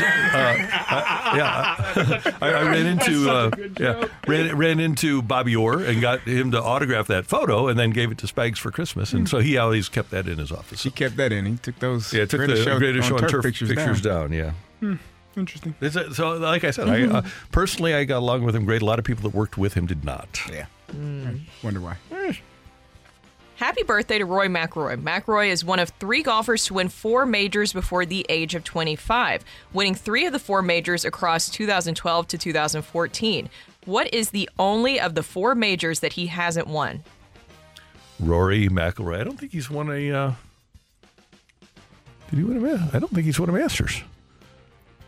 I'm going to go with the Masters. Green jacket. Ooh, this was a tough one. One person got 3 right, which means somebody beat them with 4. Ring that bell. Go crazy, folks! Go crazy! The winner and still champion of the fight, Randy Carricker. The Fight is presented by Golf Discount of St. Louis, with the most experienced club fitters in town. Why shop anywhere else? Just win, baby. There it is. Randy Carricker gets all 4 correct. Noah, I'm sorry, he beat you 4-3 today. That was quite the effort. Yeah, I'll take that any day of the week. That's a good way to roll with it. Let's go through those questions. We'll find out where you went wrong. And Noah, usually you get a pair. Oh. So getting 3 is impressive. Since 1969, only 6 pitchers have thrown 13 strikeouts versus the Cardinals at Busch Stadium, but the only pitcher to throw 14 or more was, in fact, Steve Carlton when he came back on September 21st, 1982, and struck out 14 Cardinals in Busch Stadium. With his 13 strikeout last night, Shohei Ohtani reached 500 strikeouts in 388 innings pitched. He is just behind Corbin Burns, who hit his 500th strikeout in 365 innings pitched. The Blues fell to the Montreal Canadiens in their first 2 Stanley Cup Finals appearances, and they lost to the Bruins in their third in 1970. And who was the Blue who stuck his stick in Orr's Noel skate? Picard. I saw him in the shower. He's a big guy. I saw that. You want a great Noel I Picard? had seen that picture for 15 years before I knew that a Blue stuck his stick in there and caused him to go flying. So Noel Picard wound up becoming an analyst for the Blues, French-Canadian guy. And one time with Dan Kelly, the Blues were in the playoffs against Chicago, and I think it was Rick Vive. Claibs, if he's listening, can text in, or if you can text into the text line.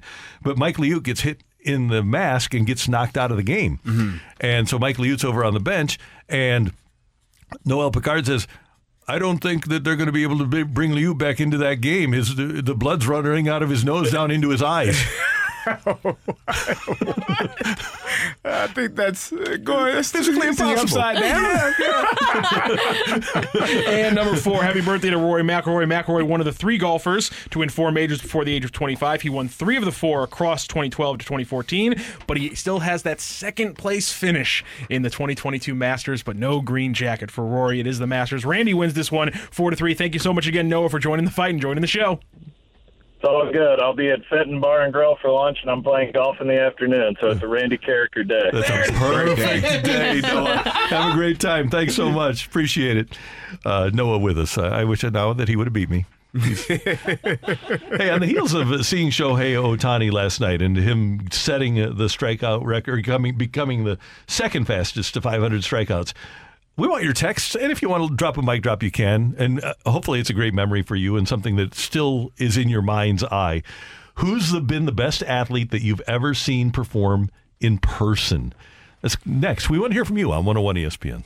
You're back to the Opening Drive podcast on 101 ESPN. Presented by Dobbs Tire and Auto Centers.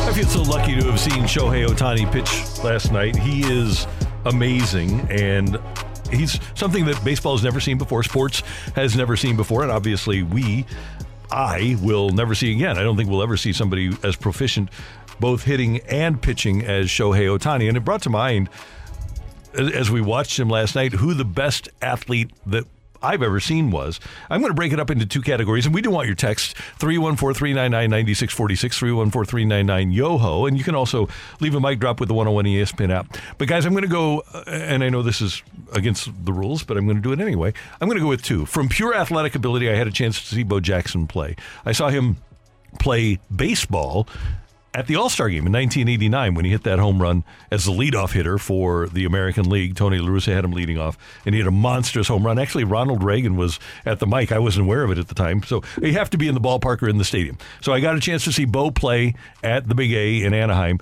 But from a production standpoint, and this will surprise nobody, the best I've ever seen was Michael. And I had a chance to see Michael once, and when I did see him, the Bulls went 40-1 at home, and I was there for the loss. But I did get a chance, the pleasure, the honor of seeing Michael Jordan play. So from a production standpoint, best athlete I have ever seen.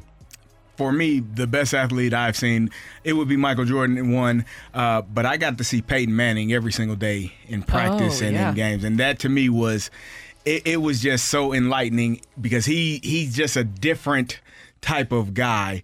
The wheels and how they spin, you can actually see it happening as it's happening. So for me, in person, seeing those guys, but seeing Peyton every day for months and watching him work and watching him in games, I thought that was spectacular. The game that I think I saw one of the greatest performances for me in person was James Harrison versus the Baltimore Ravens. He had 10 tackles, 3.5 sacks, 3 forced fumbles, an interception, and a fumble recovery. Wow. In one game. We won 38. I'm on the team. I'm on the sideline watching it in real time.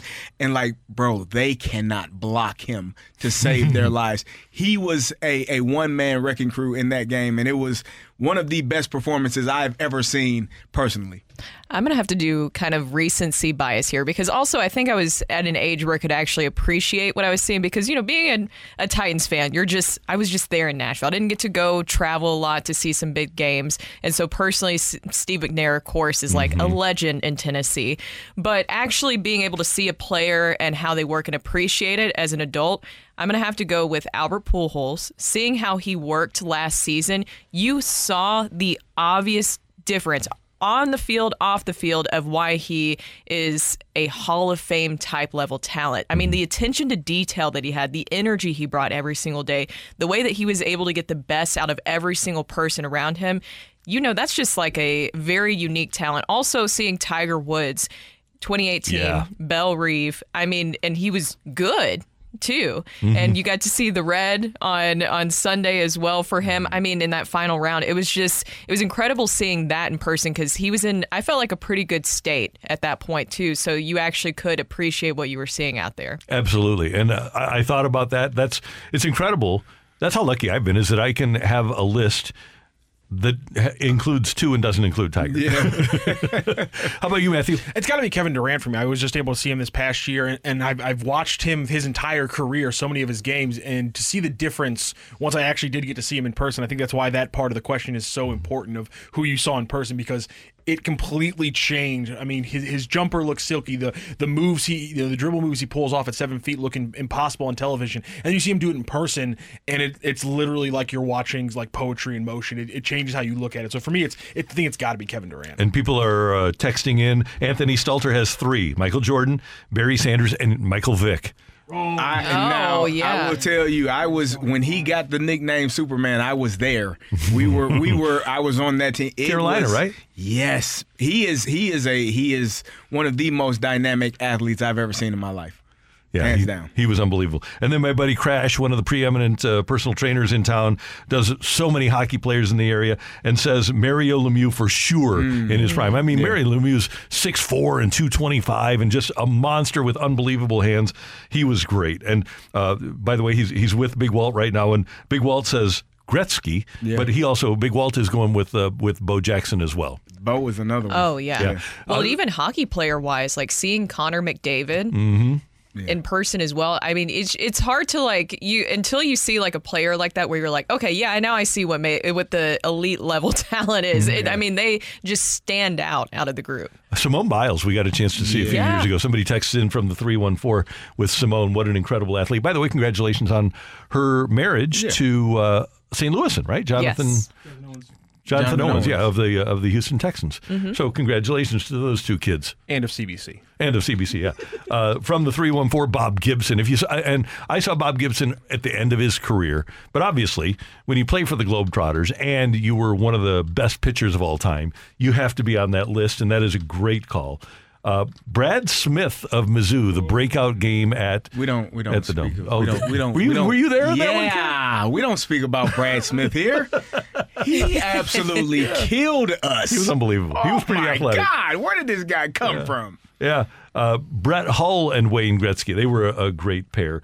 We've been so lucky. I never got a chance to see JJK perform in person in the stadium. Yeah. Obviously, if you're picking somebody from St. Louis, then JJK would be the one. But I never had the opportunity to see her perform in person. So many people, and I know that you're on board with this one, CD, are saying Deion Sanders, who was electrifying. Yeah. I never got to see him in prime time. I did get to see, here's a funny story.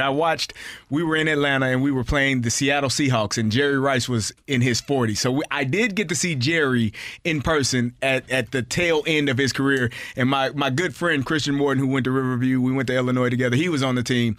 He's so excited. He calls his dad, I locked up Jerry Rice. I got to play against him. His dad was like, son, he's 45 years old. Who the hell cares?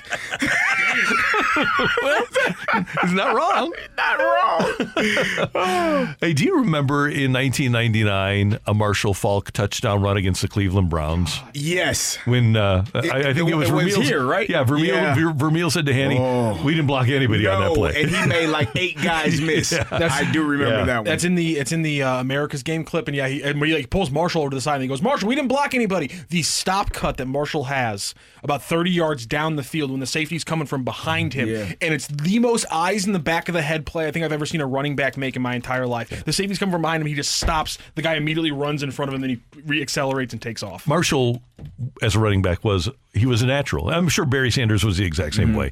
But some guys just have that innate ability, like you say, Matthew, have the eyes in the back of their head, and there's no way that you can contain them. From the 5.73, we get a Mark McGwire. And that year that Mark McGwire had, you think about hitting a ball hard, steroids or not, but hit the ball that hard. Crushing it. Yeah, every single time. And when he saw a strike, it went over the fence. Yeah. So, that was a great year for baseball, for Cardinals. It was an outstanding year. And I think the athletic ability of hitting a ball is really underrated. Yeah. Probably the hardest thing to do. I agree. The hand-eye coordination that is required to hit that ball and have success with it it's a different level. Roman Berkey is a text from the 314, said he could play any sport. Big time recency bias, LOL.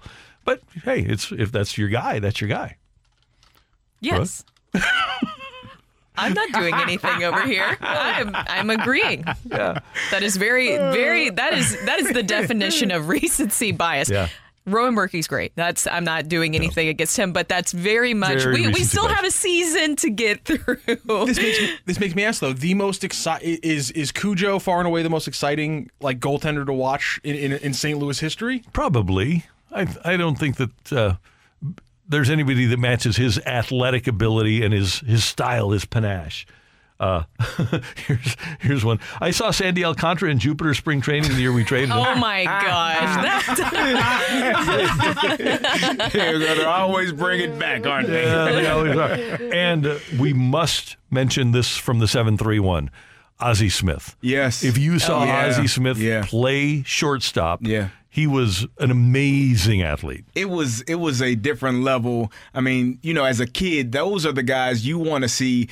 It was just what baseball was to me in the 80s growing up. He's going to make a play. He's going to get in the hole, make a throw, make a spectacular flip to second base for a double play. It was just awesome to watch him play baseball. By the way, I want to throw LeBron out there because Michael and LeBron, it's one thing to watch them on TV. When you see them in person, they make it look so easy and effortless. Number one, I don't think we appreciate their running speed, how fast those guys are.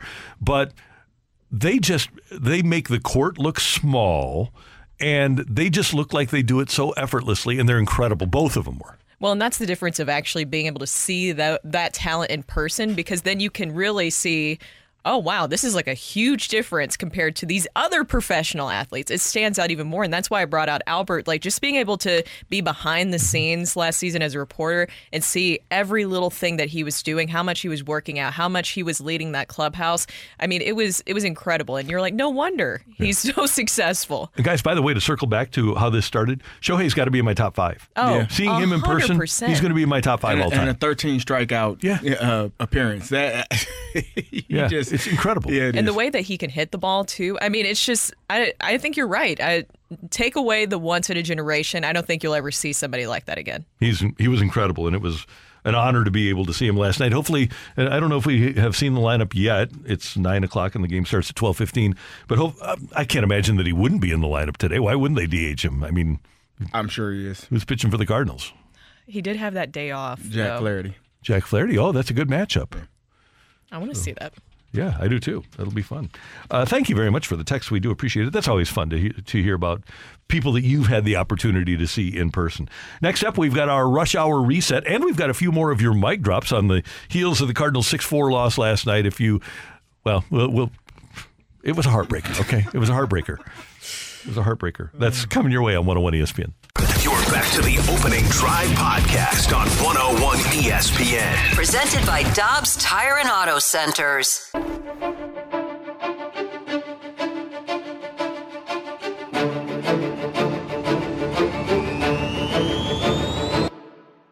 I wouldn't think about throwing one to Trout for a strike. Throw it under the zone if you're going to throw it. Uh-oh.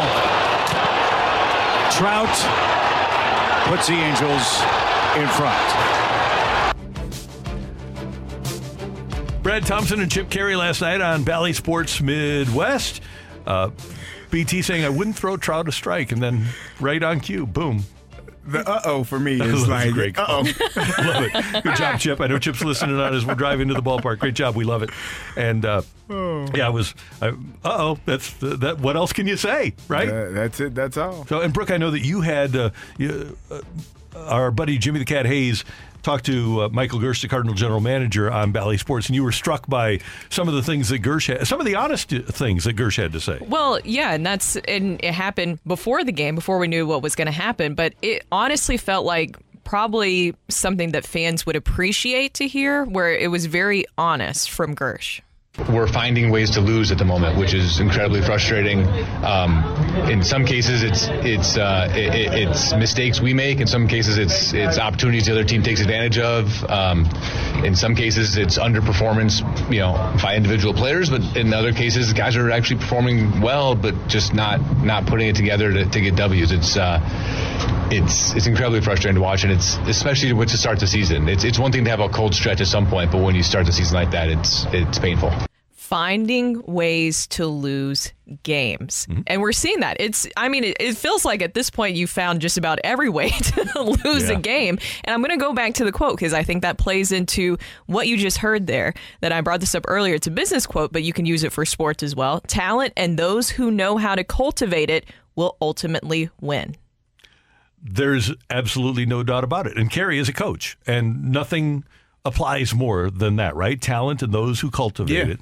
And that means maximizing the individual talents. And Carey, you talked about this earlier, not trying to change an athlete into what you want the athlete to be, but maximizing what the athlete has. The best golf coach that I've ever had, he's down at Crystal Springs Quarry, right across the street from, it's in Creve Coeur Park. His name is Nash Haxel. And he doesn't try to change my swing. What he does is he tries to tweak what I am to make me better rather than to change everything. Yeah, I think if you are a great coach or fancy yourself as such, you don't change what great athletes do. You accentuate it. You allow them to be who they are, and you say, I'm going to change my style in order to fit what you do well as an athlete. And that's generally what the best coaches are able to do. And when you start tweaking and start messing with things to kind of fit your narrative, I don't think it ever really goes well. Let's hear some mic drops. And our friend Janet, friend of the station, friend of the show, here with Brooke and Carey and Randy. Janet is going to join. Do you want to get to somebody else first? Would you like to get to Matthew? Okay, we're getting there. We go. We got it. Here we go. Here's Janet. All I have to say is, come on, guys, do your job. You all have a lot of talent. Start using it. They clearly do have a lot of these guys.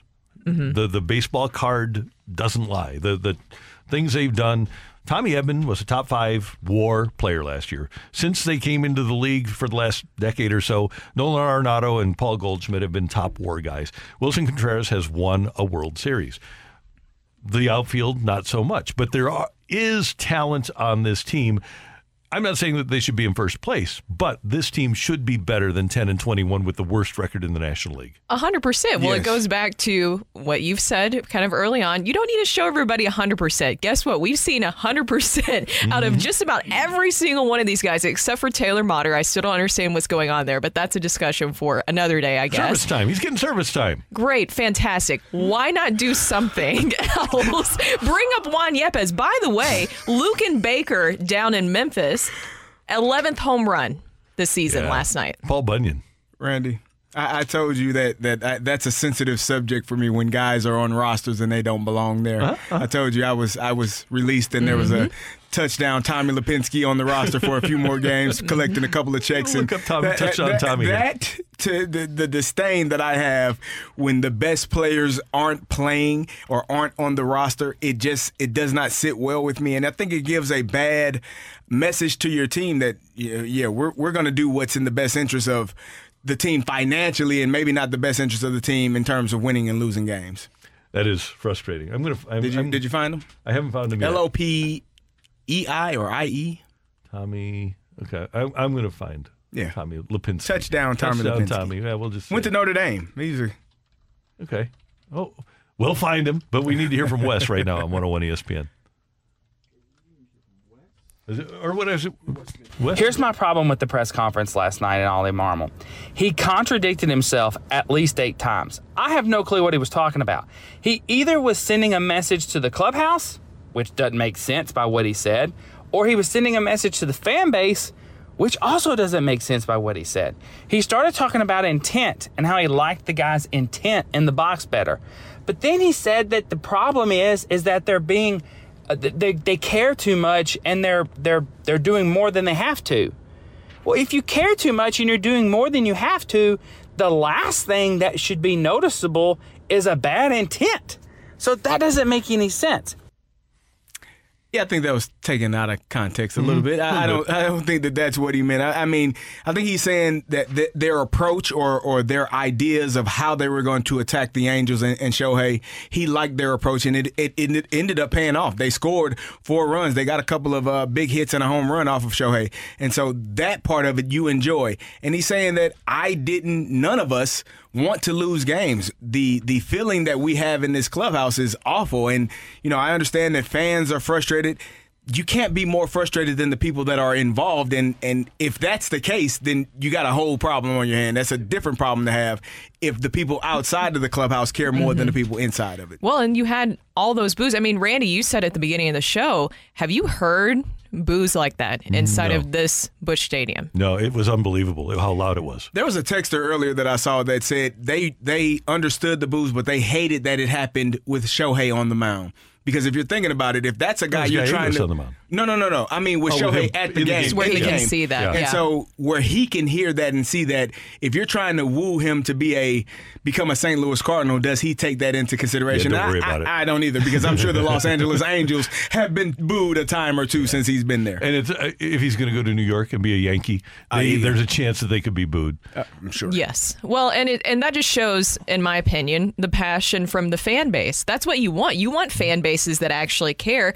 The results of this right now are very frustrating. And look, Miles Michaelis said it last night too. He understands why fans are frustrated. You do have the right to, because how many times have we said, we know how talented this roster is. You heard Gersh say the same thing. You've heard Ollie Marmol said the same thing. You've heard Mozeliak say the same thing. We know how talented this group is. We see how they can actually perform. We've seen it many times before, and it's very confusing as to why they're underperforming so far. It's bewildering. By the way, Tom Lipinski, Lopinski, Tom Lipinski, who has never been forgotten by Kerry Davis. Never. He wore number 36 for the Colts, played in a couple of games, and actually scored a touchdown. Touchdown Tommy Lipinski. He scored in the playoff game. Then they kept him the next year. That's ridiculous. 6 foot 246. We need to get in touch with Tommy Lipinski. We need to. Tommy's a good guy. It's not his fault. We need some therapy here.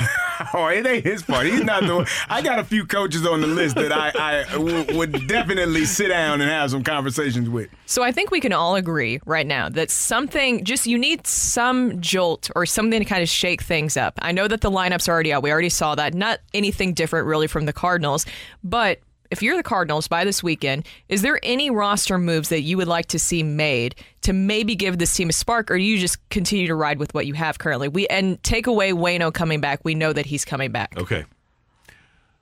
I don't think there is, Brooke. It's kind of weird.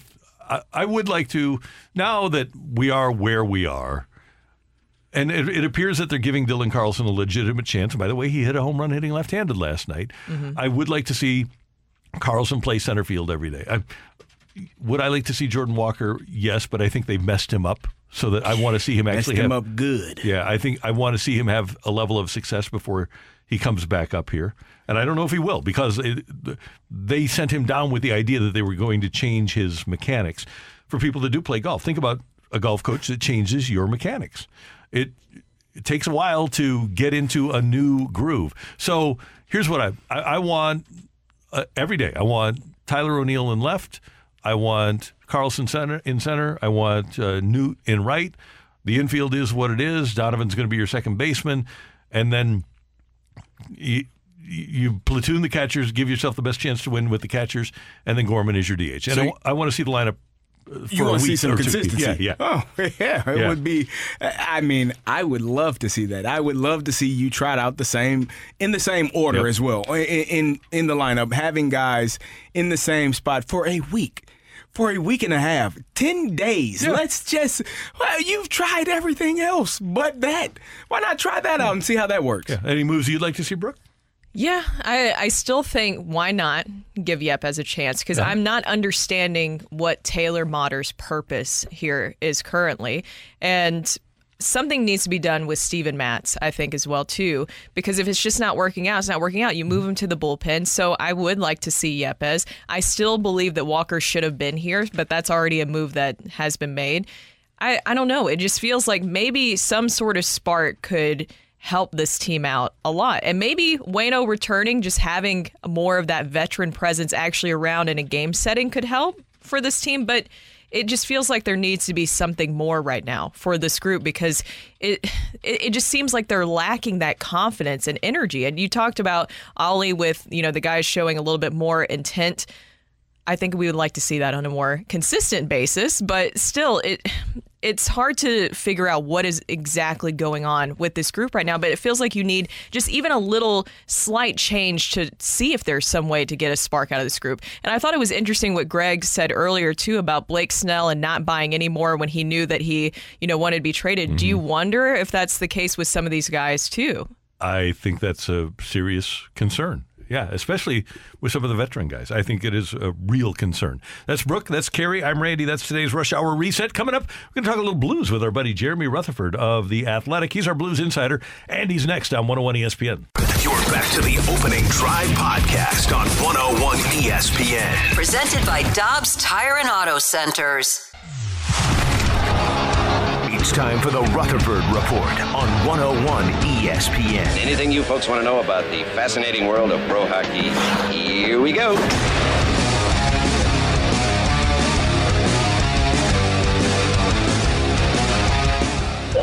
On ESPN, and we head to the celebrity line. Jeremy Rutherford, our blues insider from The Athletic, joins us. And JR, over the course of his career and his life of being a sports fan, has seen many great athletes in person and was listening to that segment earlier. JR, good to have you with us as always. How are you doing this morning? Good to be here. Good stuff. So who do you got? Who's on your list? Well, it's the cool thing about this job is, like you said earlier, Randy and Brooke, we're around so many great athletes. And the one cool thing I want to be able to tell my kids and grandkids is a list of names that either got to watch in person or actually cover and interview and write stories about. And because he's listening, Big Walt's got to be on that list, right? And then, you got Gretzky and Tiger Woods. There was an event at Forest Park. I'll never forget it. This is when Tiger was in his prime, and he was kind of putting on a clinic for youth in the area, and got to be about 10 feet away and watch Tiger do his thing. And also, don't forget, I covered the Fighting Illini for a couple of years. There was a fullback by the name of Kerry Davis, who's also on that list. JR, he was really good from all of the things I've heard about him. Yeah. He's pretty outstanding. JR, do you remember those trick shots Tiger would hit left-handed with a right-handed club, those trick shots that he was doing during that clinic? Yeah, I don't know that I saw those, but I'm aware of them. It was unbelievable. He was he literally took a driver, and a right-handed driver, and would hit left-handed with a right-handed driver 200 yards. Boom. Oh my! Yeah, and I think that was on one of the commercials. And next time you have Blues CEO Chris Zimmerman on, he was with Nike at the time, and I think he was there for one of the filming of the commercials. So he's got the story there firsthand. All right. Well, even though it's hard watching playoff hockey right now because the Blues aren't in it, I was glued to that game last night with the Oilers and Golden Knights. You had Ivan Barbashev, the former Blue, with 2 goals, and Alex Pietrangelo with an assist. They were able to win it. But, man, Leon Draisaitl, I mean, literally carrying the Oilers in that game. I am so glad that I put Leon Draisaitl in my top 5 for the MVP, the Hart Trophy. It's so hard to do when you also have McDavid on that team. What's the argument? You know, can you have 2 guys from the same team? You have to with these 2 guys. You absolutely have to. Draisaitl definitely on that list, and he shows it last night with the 4 goals. His hat trick goal ties the game 3-3, and as you mentioned, Brooke Barbashev comes back with his second of the game just a minute later. Great response by Vegas, and they withstood the 4 goals by Draisaitl. Amazing performance. The second 4-goal performance in the playoffs here, and you come up on the losing end, including Pavelski in Dallas. Jeremy Rutherford, I know that you've got a project that you're working on for The Athletic, and we'd like to help you if we can. How can we do so? Yeah, I need your guys' help. So we have on Monday is the draft lottery for the NHL, and obviously the Blues have a 3.5% chance at getting Connor Bedard. So we have 11 writers at The Athletic, myself being one of them, who have to state your case. Why should your team, why should the St. Louis Blues get Connor Bedard? And just to give you, we're trying to have fun with it. So what's your sob story? Is it Judge Houston giving Scott Stevens away? Why should the Blues get Connor Bedard? I will start by saying the Blues have never been lucky in the draft. The year they could have had Sidney Crosby, Pittsburgh got it. The year that they had the first pick in the draft, there wasn't that uber-talented Connor McDavid, Nathan McKinnon type forward available, even though Jonathan Toews wound up being very good, but they wound up with Eric Johnson. The Blues have had such bad draft luck over the course of their 54 years that they deserve some draft luck now. That's a good case. And you did mention, I'm glad you mentioned Jonathan Toews, because the Blues did have TJ Oshie on the team at the time. He played with Toews in college, and he made his pitch for them to draft Toews. They didn't. They went with Eric Johnson. Of course, we know what Jonathan Toews did in Chicago. Every time I mention that story, Randy, Carrie, and Brooke, to Blues fans, though, they say, good, we didn't want Jonathan Toews on our team. And he didn't want us either. I think we did, by the way. Unless he was here. Yeah, I think we did want him. Man, can you imagine Toews and Oshie up front? Woo, that would have been fun. Yeah, it would have been unbelievable. And then also, I've mentioned this before, but the Blues attempting to make a trade with Chicago when Kane was taken number 1 overall, and Chicago didn't bite on that trade proposal from the Blues. So Kane could have been a Blue as well. And by the way, the Blues did try, after they took Eric Johnson, to trade for the second pick, but they were going to take Jordan Staal, right? I think they were not going to take Toews even with the second pick in the draft. Yeah, and obviously it would have never came to that. They were going to make that number 1 overall pick. But, yeah, Staal was the guy back then at that point. I mean, you look at where Toews went, Staal was a guy that a lot of scouts even liked. JR, I know we were a few days removed from the Boston Bruins being ousted in the playoffs. What were your thoughts about Ullmark not playing and Swayman being put in Game 7? Yeah, that's a tough one because I got all the respect in the world for Jim Montgomery. He did a terrific job with the Blues. He's done a fantastic job with Boston all year long. But I heard Darren Pang with you guys, and I agree wholeheartedly. You go with the guy who got you there. Those types of goalies are going to rise to the occasion. And I thought there were a couple of questionable goals with Swayman. Not to take anything away from him. He's done a great job, as you know, Kerry, all year long. But you got to go with the horse. Like, Ullmark's going to win the Vezina. That's who I voted for. That's a lot of people are going to vote for. And to see him sitting on the bench during that loss as they ended their season was tough to see. Well, and JR, you also probably heard me ask too, just seeing Matthew Tkachuk and the difference maker that he has been for the Panthers. I wish that he would have been a Blue, and I know that you covered how that all panned out. Could you kind of break down how the conversations went with Tkachuk and the Blues? Yeah, I think it was pretty close. I really do. I think that we wrote a lot of stories about it, and people said enough already. He's not coming to St. Louis, but I think that behind the scenes, talking to people, it was close. But Florida saw the opportunity. They swooped in, and here's the thing. They made an offer that had two established veteran players that also was a situation where Calgary, with Daryl Sutter, they want to win now. They weren't ready to go through a rebuild. And so, the information that I was told at the time and kind of continue to stand by is I think the Blues were willing to offer Jordan Kyrou. I don't think that Calgary was interested, even though he's got that promising future. And I think that, you probably had to look at some sort of combination of Tarasenko, Scandella, a first-round pick, all parts of a possible offer to Calgary. But the Flames went with the one involving Huberdeau and Weegar. And so they make that trade, and now you see all the change in Calgary. Daryl Sutter's gone. It's like, what are they doing? So I think that it's a situation where Tkachuk could have been a Blue, but it was a great deal for him in Florida, and he is super happy to be there. By the way, JR, I just went back to that 2006 draft. The 5 guys taken after Erik Johnson in that first round, and this doesn't happen in the NHL. All 5 players, 2 through 6, all have played more than 1,000 games in the NHL. Jordan Staal has 275 goals, 645 points. Taves had 372 goals, 883 points. Nicholas Backstrom, 761 assists, 1,032 points. And Phil Kessel, 413 goals, 992 points. And then Derek Brassard, who's had a nice career. He has put up 545 points in 1,013 games. That's a pretty good first round. That doesn't ordinarily happen with the top of the NHL draft. Yeah, that is great. And you look at that, Kessel's got the Ironman streak. And then also of the guys that you mentioned, a few Stanley Cups in there. Obviously with Taves, and then now Staal has a chance this year with a great Carolina team. So that's a real good group. And even Erik Johnson went and got his. Unfortunately for St. Louis fans, he had to go somewhere else to get it. But I think Blues fans are happy what happened a few years before that. Yeah, we'll take our Stanley Cup. Hey, we'll be reading your work at The Athletic, and go get us that number 1 pick, will you? Yeah, we'll try to do that. 3.5% chance. We'll be waiting on Monday night as the NHL draft lottery is held. And keep in mind, guys, they moved the start time for that. It was 6 o'clock p.m. on ESPN. It's now 7 p.m. on ESPN. So small chance for the Blues, but I'll do my best, Randy. Beautiful. Love it. Thank you, sir. All right, see you guys. See you, JR. Jeremy Rutherford, our Blues insider from The Athletic on 101 ESPN. Coming up, Brooke was wondering about the presence of Taylor Motter on this team, and I've got it figured out. Oh, goodness. Yep, we're going to talk about it next. Can't wait for this one. On 101 ESPN. You're back to the Opening Drive podcast on 101 ESPN. Presented by Dobbs Tire and Auto Centers.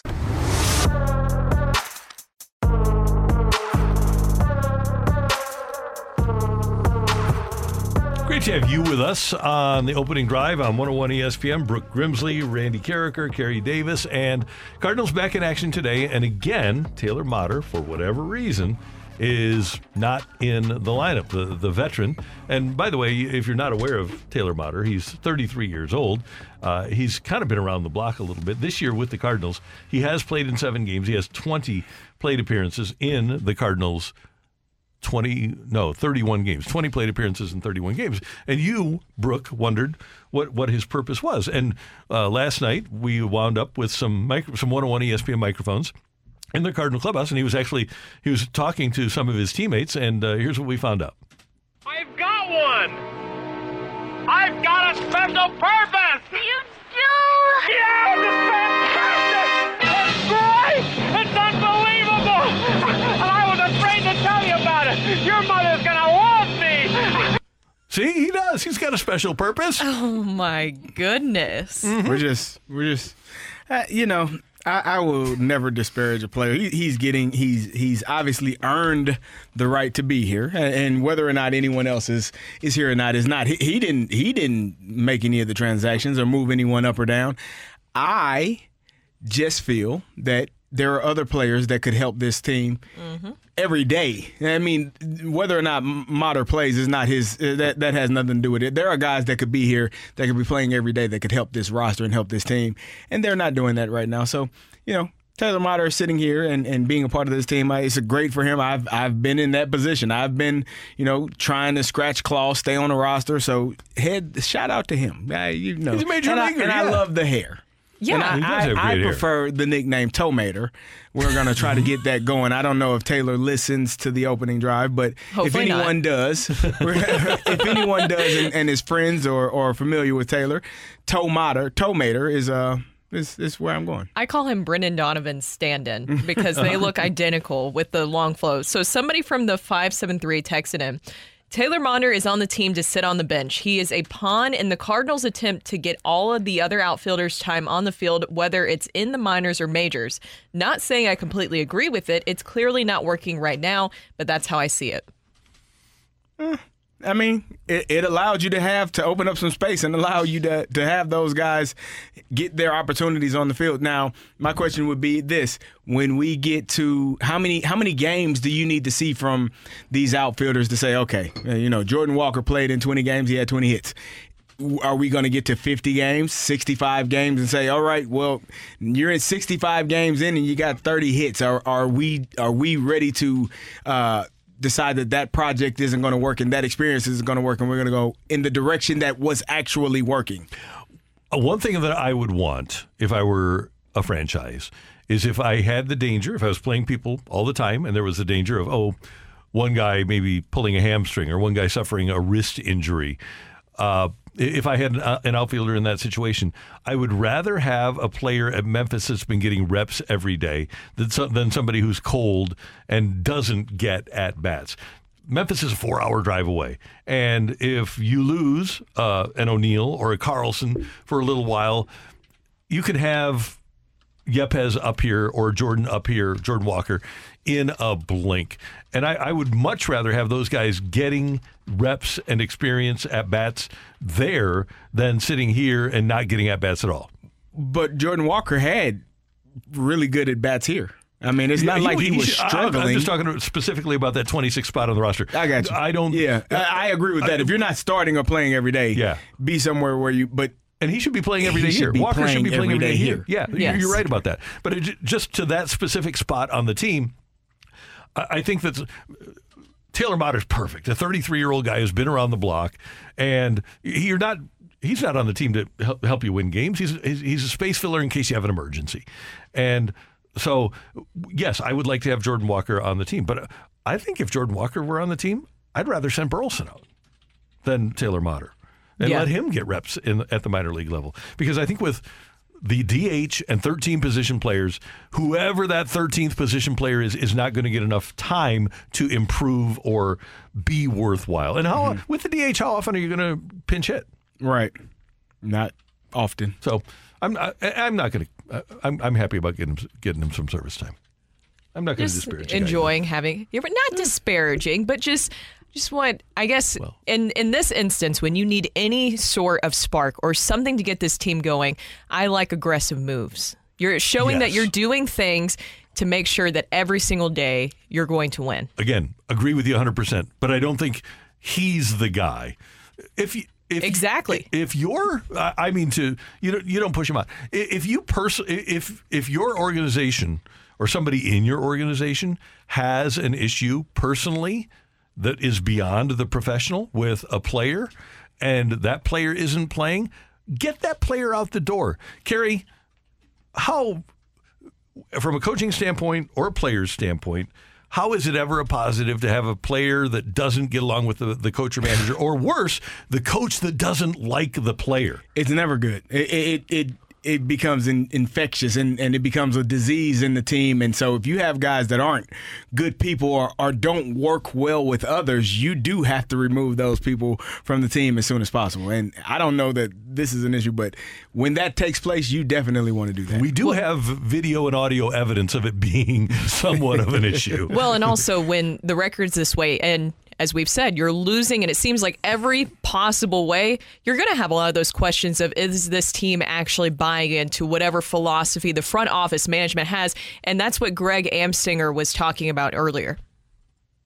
The established star players want the Bochy, the Buck Showalter, Dusty Baker. If you have a roster with established big league stars all up and down the lineup, you need to go get a reputable manager.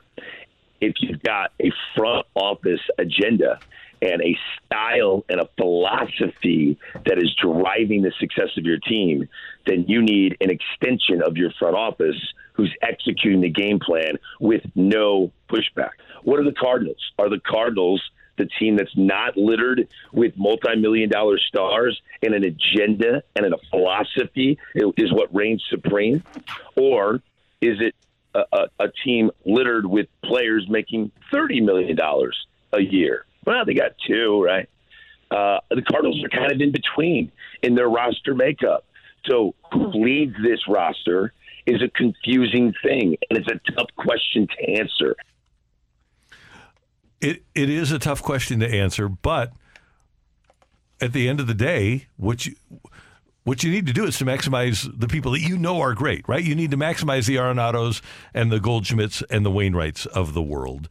And you hope that whoever is running the show can do both, can help the young players ascend to their best abilities, but you got to get the most out of your stars, because ultimately that's how you win, is with your stars performing. Yeah, best players being your best players. That's the only way you're going to win. And I think as a manager, coach, when you're a leader of an organization, a leader of men, it is a tough task, especially when you're trying to get everybody on the same page and get everybody to buy in. But it's not as tough of a task if you are adamant and steadfast and doing the things every single day and guys actually believe. But it takes everybody. It takes the players trusting and believing. And right now I feel like it's a little bit frustrating to watch, because I don't know if there's a lack of trust or a misunderstanding of the plan and what we're trying to do. You just have to have everybody on the same page. And when I say everybody, that's everybody in the front office down to the 26th man on the roster. We all have to have the same vision, same plan, and the same idea. If not, we're going to struggle. Mm-hmm. Yeah, exactly. Everybody has to buy in. And like to your point, it's not just the players buying in, it's every single person in that organization right now buying into what is the plan moving forward. Because I think it's safe to say, and we've talked about this all week, this doesn't feel like normal Cardinals baseball that we've seen. This doesn't feel like the Cardinals way. You know, we talked about this last year when what's the reliever from the Brewers when he got traded? Josh Hader. How the Brewers kind of spiraled downhill, how he was a well-liked person in the clubhouse, and they had what they called a Hader hangover, how they just struggled.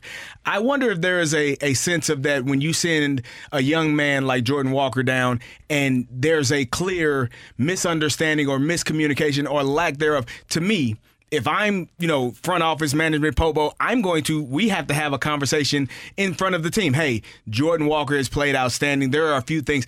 If you just send him down and bring someone else up and the rest of what did he do wrong?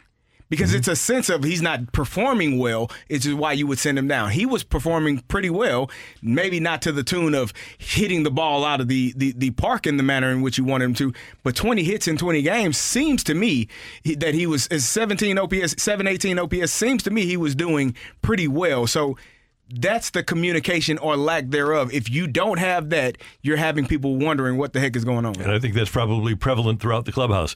Brooke, Carrie, Randy, opening drive. Going to head down the stretch with an edition of Rock and Roll here on 101 ESPN. You're back to the Opening Drive podcast on 101 ESPN. Presented by Dobbs Tire and Auto Centers.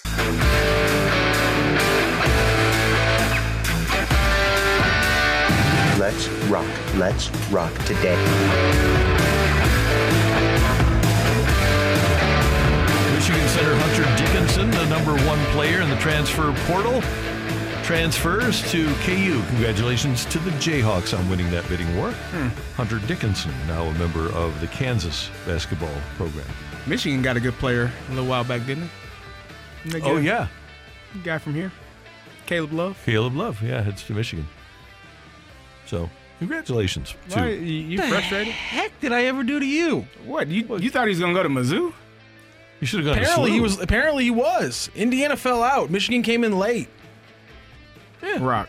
out of nowhere. Yeah. Here's the thing. 3 letters. NIL.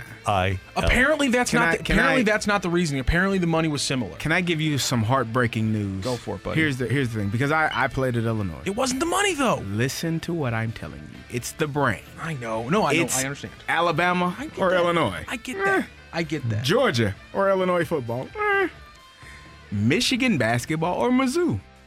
Again, I didn't want Jordan Love. I was concerned about what he would do when he was Caleb Love. Sorry, because I wanted him. I don't want Jordan Love either. Because here's the thing. Caleb Love is a great player, but he's a specific kind of player, and I think just in Gates' system, he would have taken too many shots. Oh, would you say that though if Caleb actually? No, did I was pick saying Mizzou? it. I was saying it before he got when they were in the running for him, and before he went to Michigan. I was saying that he would not. Yes, I was. I just said it. I don't believe you. What if Coach Gates would have said He would go 5 of 15 from the field all the time. What if Coach Gates would have said, "We're so happy to have him. He was our number 1 target." Would you have still hated it? I would have disagreed with his statement. Yeah, I would have 'cause disagreed. Dennis Gates doesn't know anything about basketball. Clearly. Well, I can't disagree with a coach just because I can't have an opinion. You can have an opinion. Listen, can you have an opinion? What do we got on rock and roll? Just you saying, are opinionated. I know I am, but listen, Gates could have thought one thing. I would have thought something different in this situation. That's all I'm saying. And then what would have happened when your team played against his team next season? I don't have a team. There you go. See what you did there, Randy? We would have forced Jordan Love to go 6 of 17 from the field. That's Jordan what Love is not a good basketball player. Caleb Love, come on! Watching too much ESPN. Good Lord. Jordan Love probably wouldn't shoot the corner 3 very well. No. Quarterbacks are always good shooters. What are you talking about? Okay. I wanted to get to one piece of audio from earlier in the show today, and that was Greg Amsinger, because let's get some positivity heading out the show. Greg Amsinger talked about why he's not giving up on the Cardinals just yet, and maybe what some positivity could come from some moves down the road. But would you be shocked to see Lance Lynn and Lucas Giolito acquired by the Cardinals, and they're both plucked into the starting rotation? I wouldn't be shocked to see Shane Bieber and Zach Plesac acquired by the St. Louis Cardinals and plucked immediately into that rotation. A couple guys that are struggling, maybe guys that are rentals like Lucas Giolito. I truly believe the Cardinals will go out and get 2 starting pitchers, and I'm not saying the Cardinals season is over yet. I won't do it. This could be the 2019 Washington Nationals. They were 19-32. Everybody wanted Dave Martinez fired, and they won the World Series. This stuff has turned around before. I still believe we will turn this around. We, not they, St. Louis. How about the positivity from Greg Amsinger? Love the positivity. Well, it's very much in line with like kind of the Cardinals formula that we've seen in recent years, right? Where you go and get some pitchers at the trade deadline.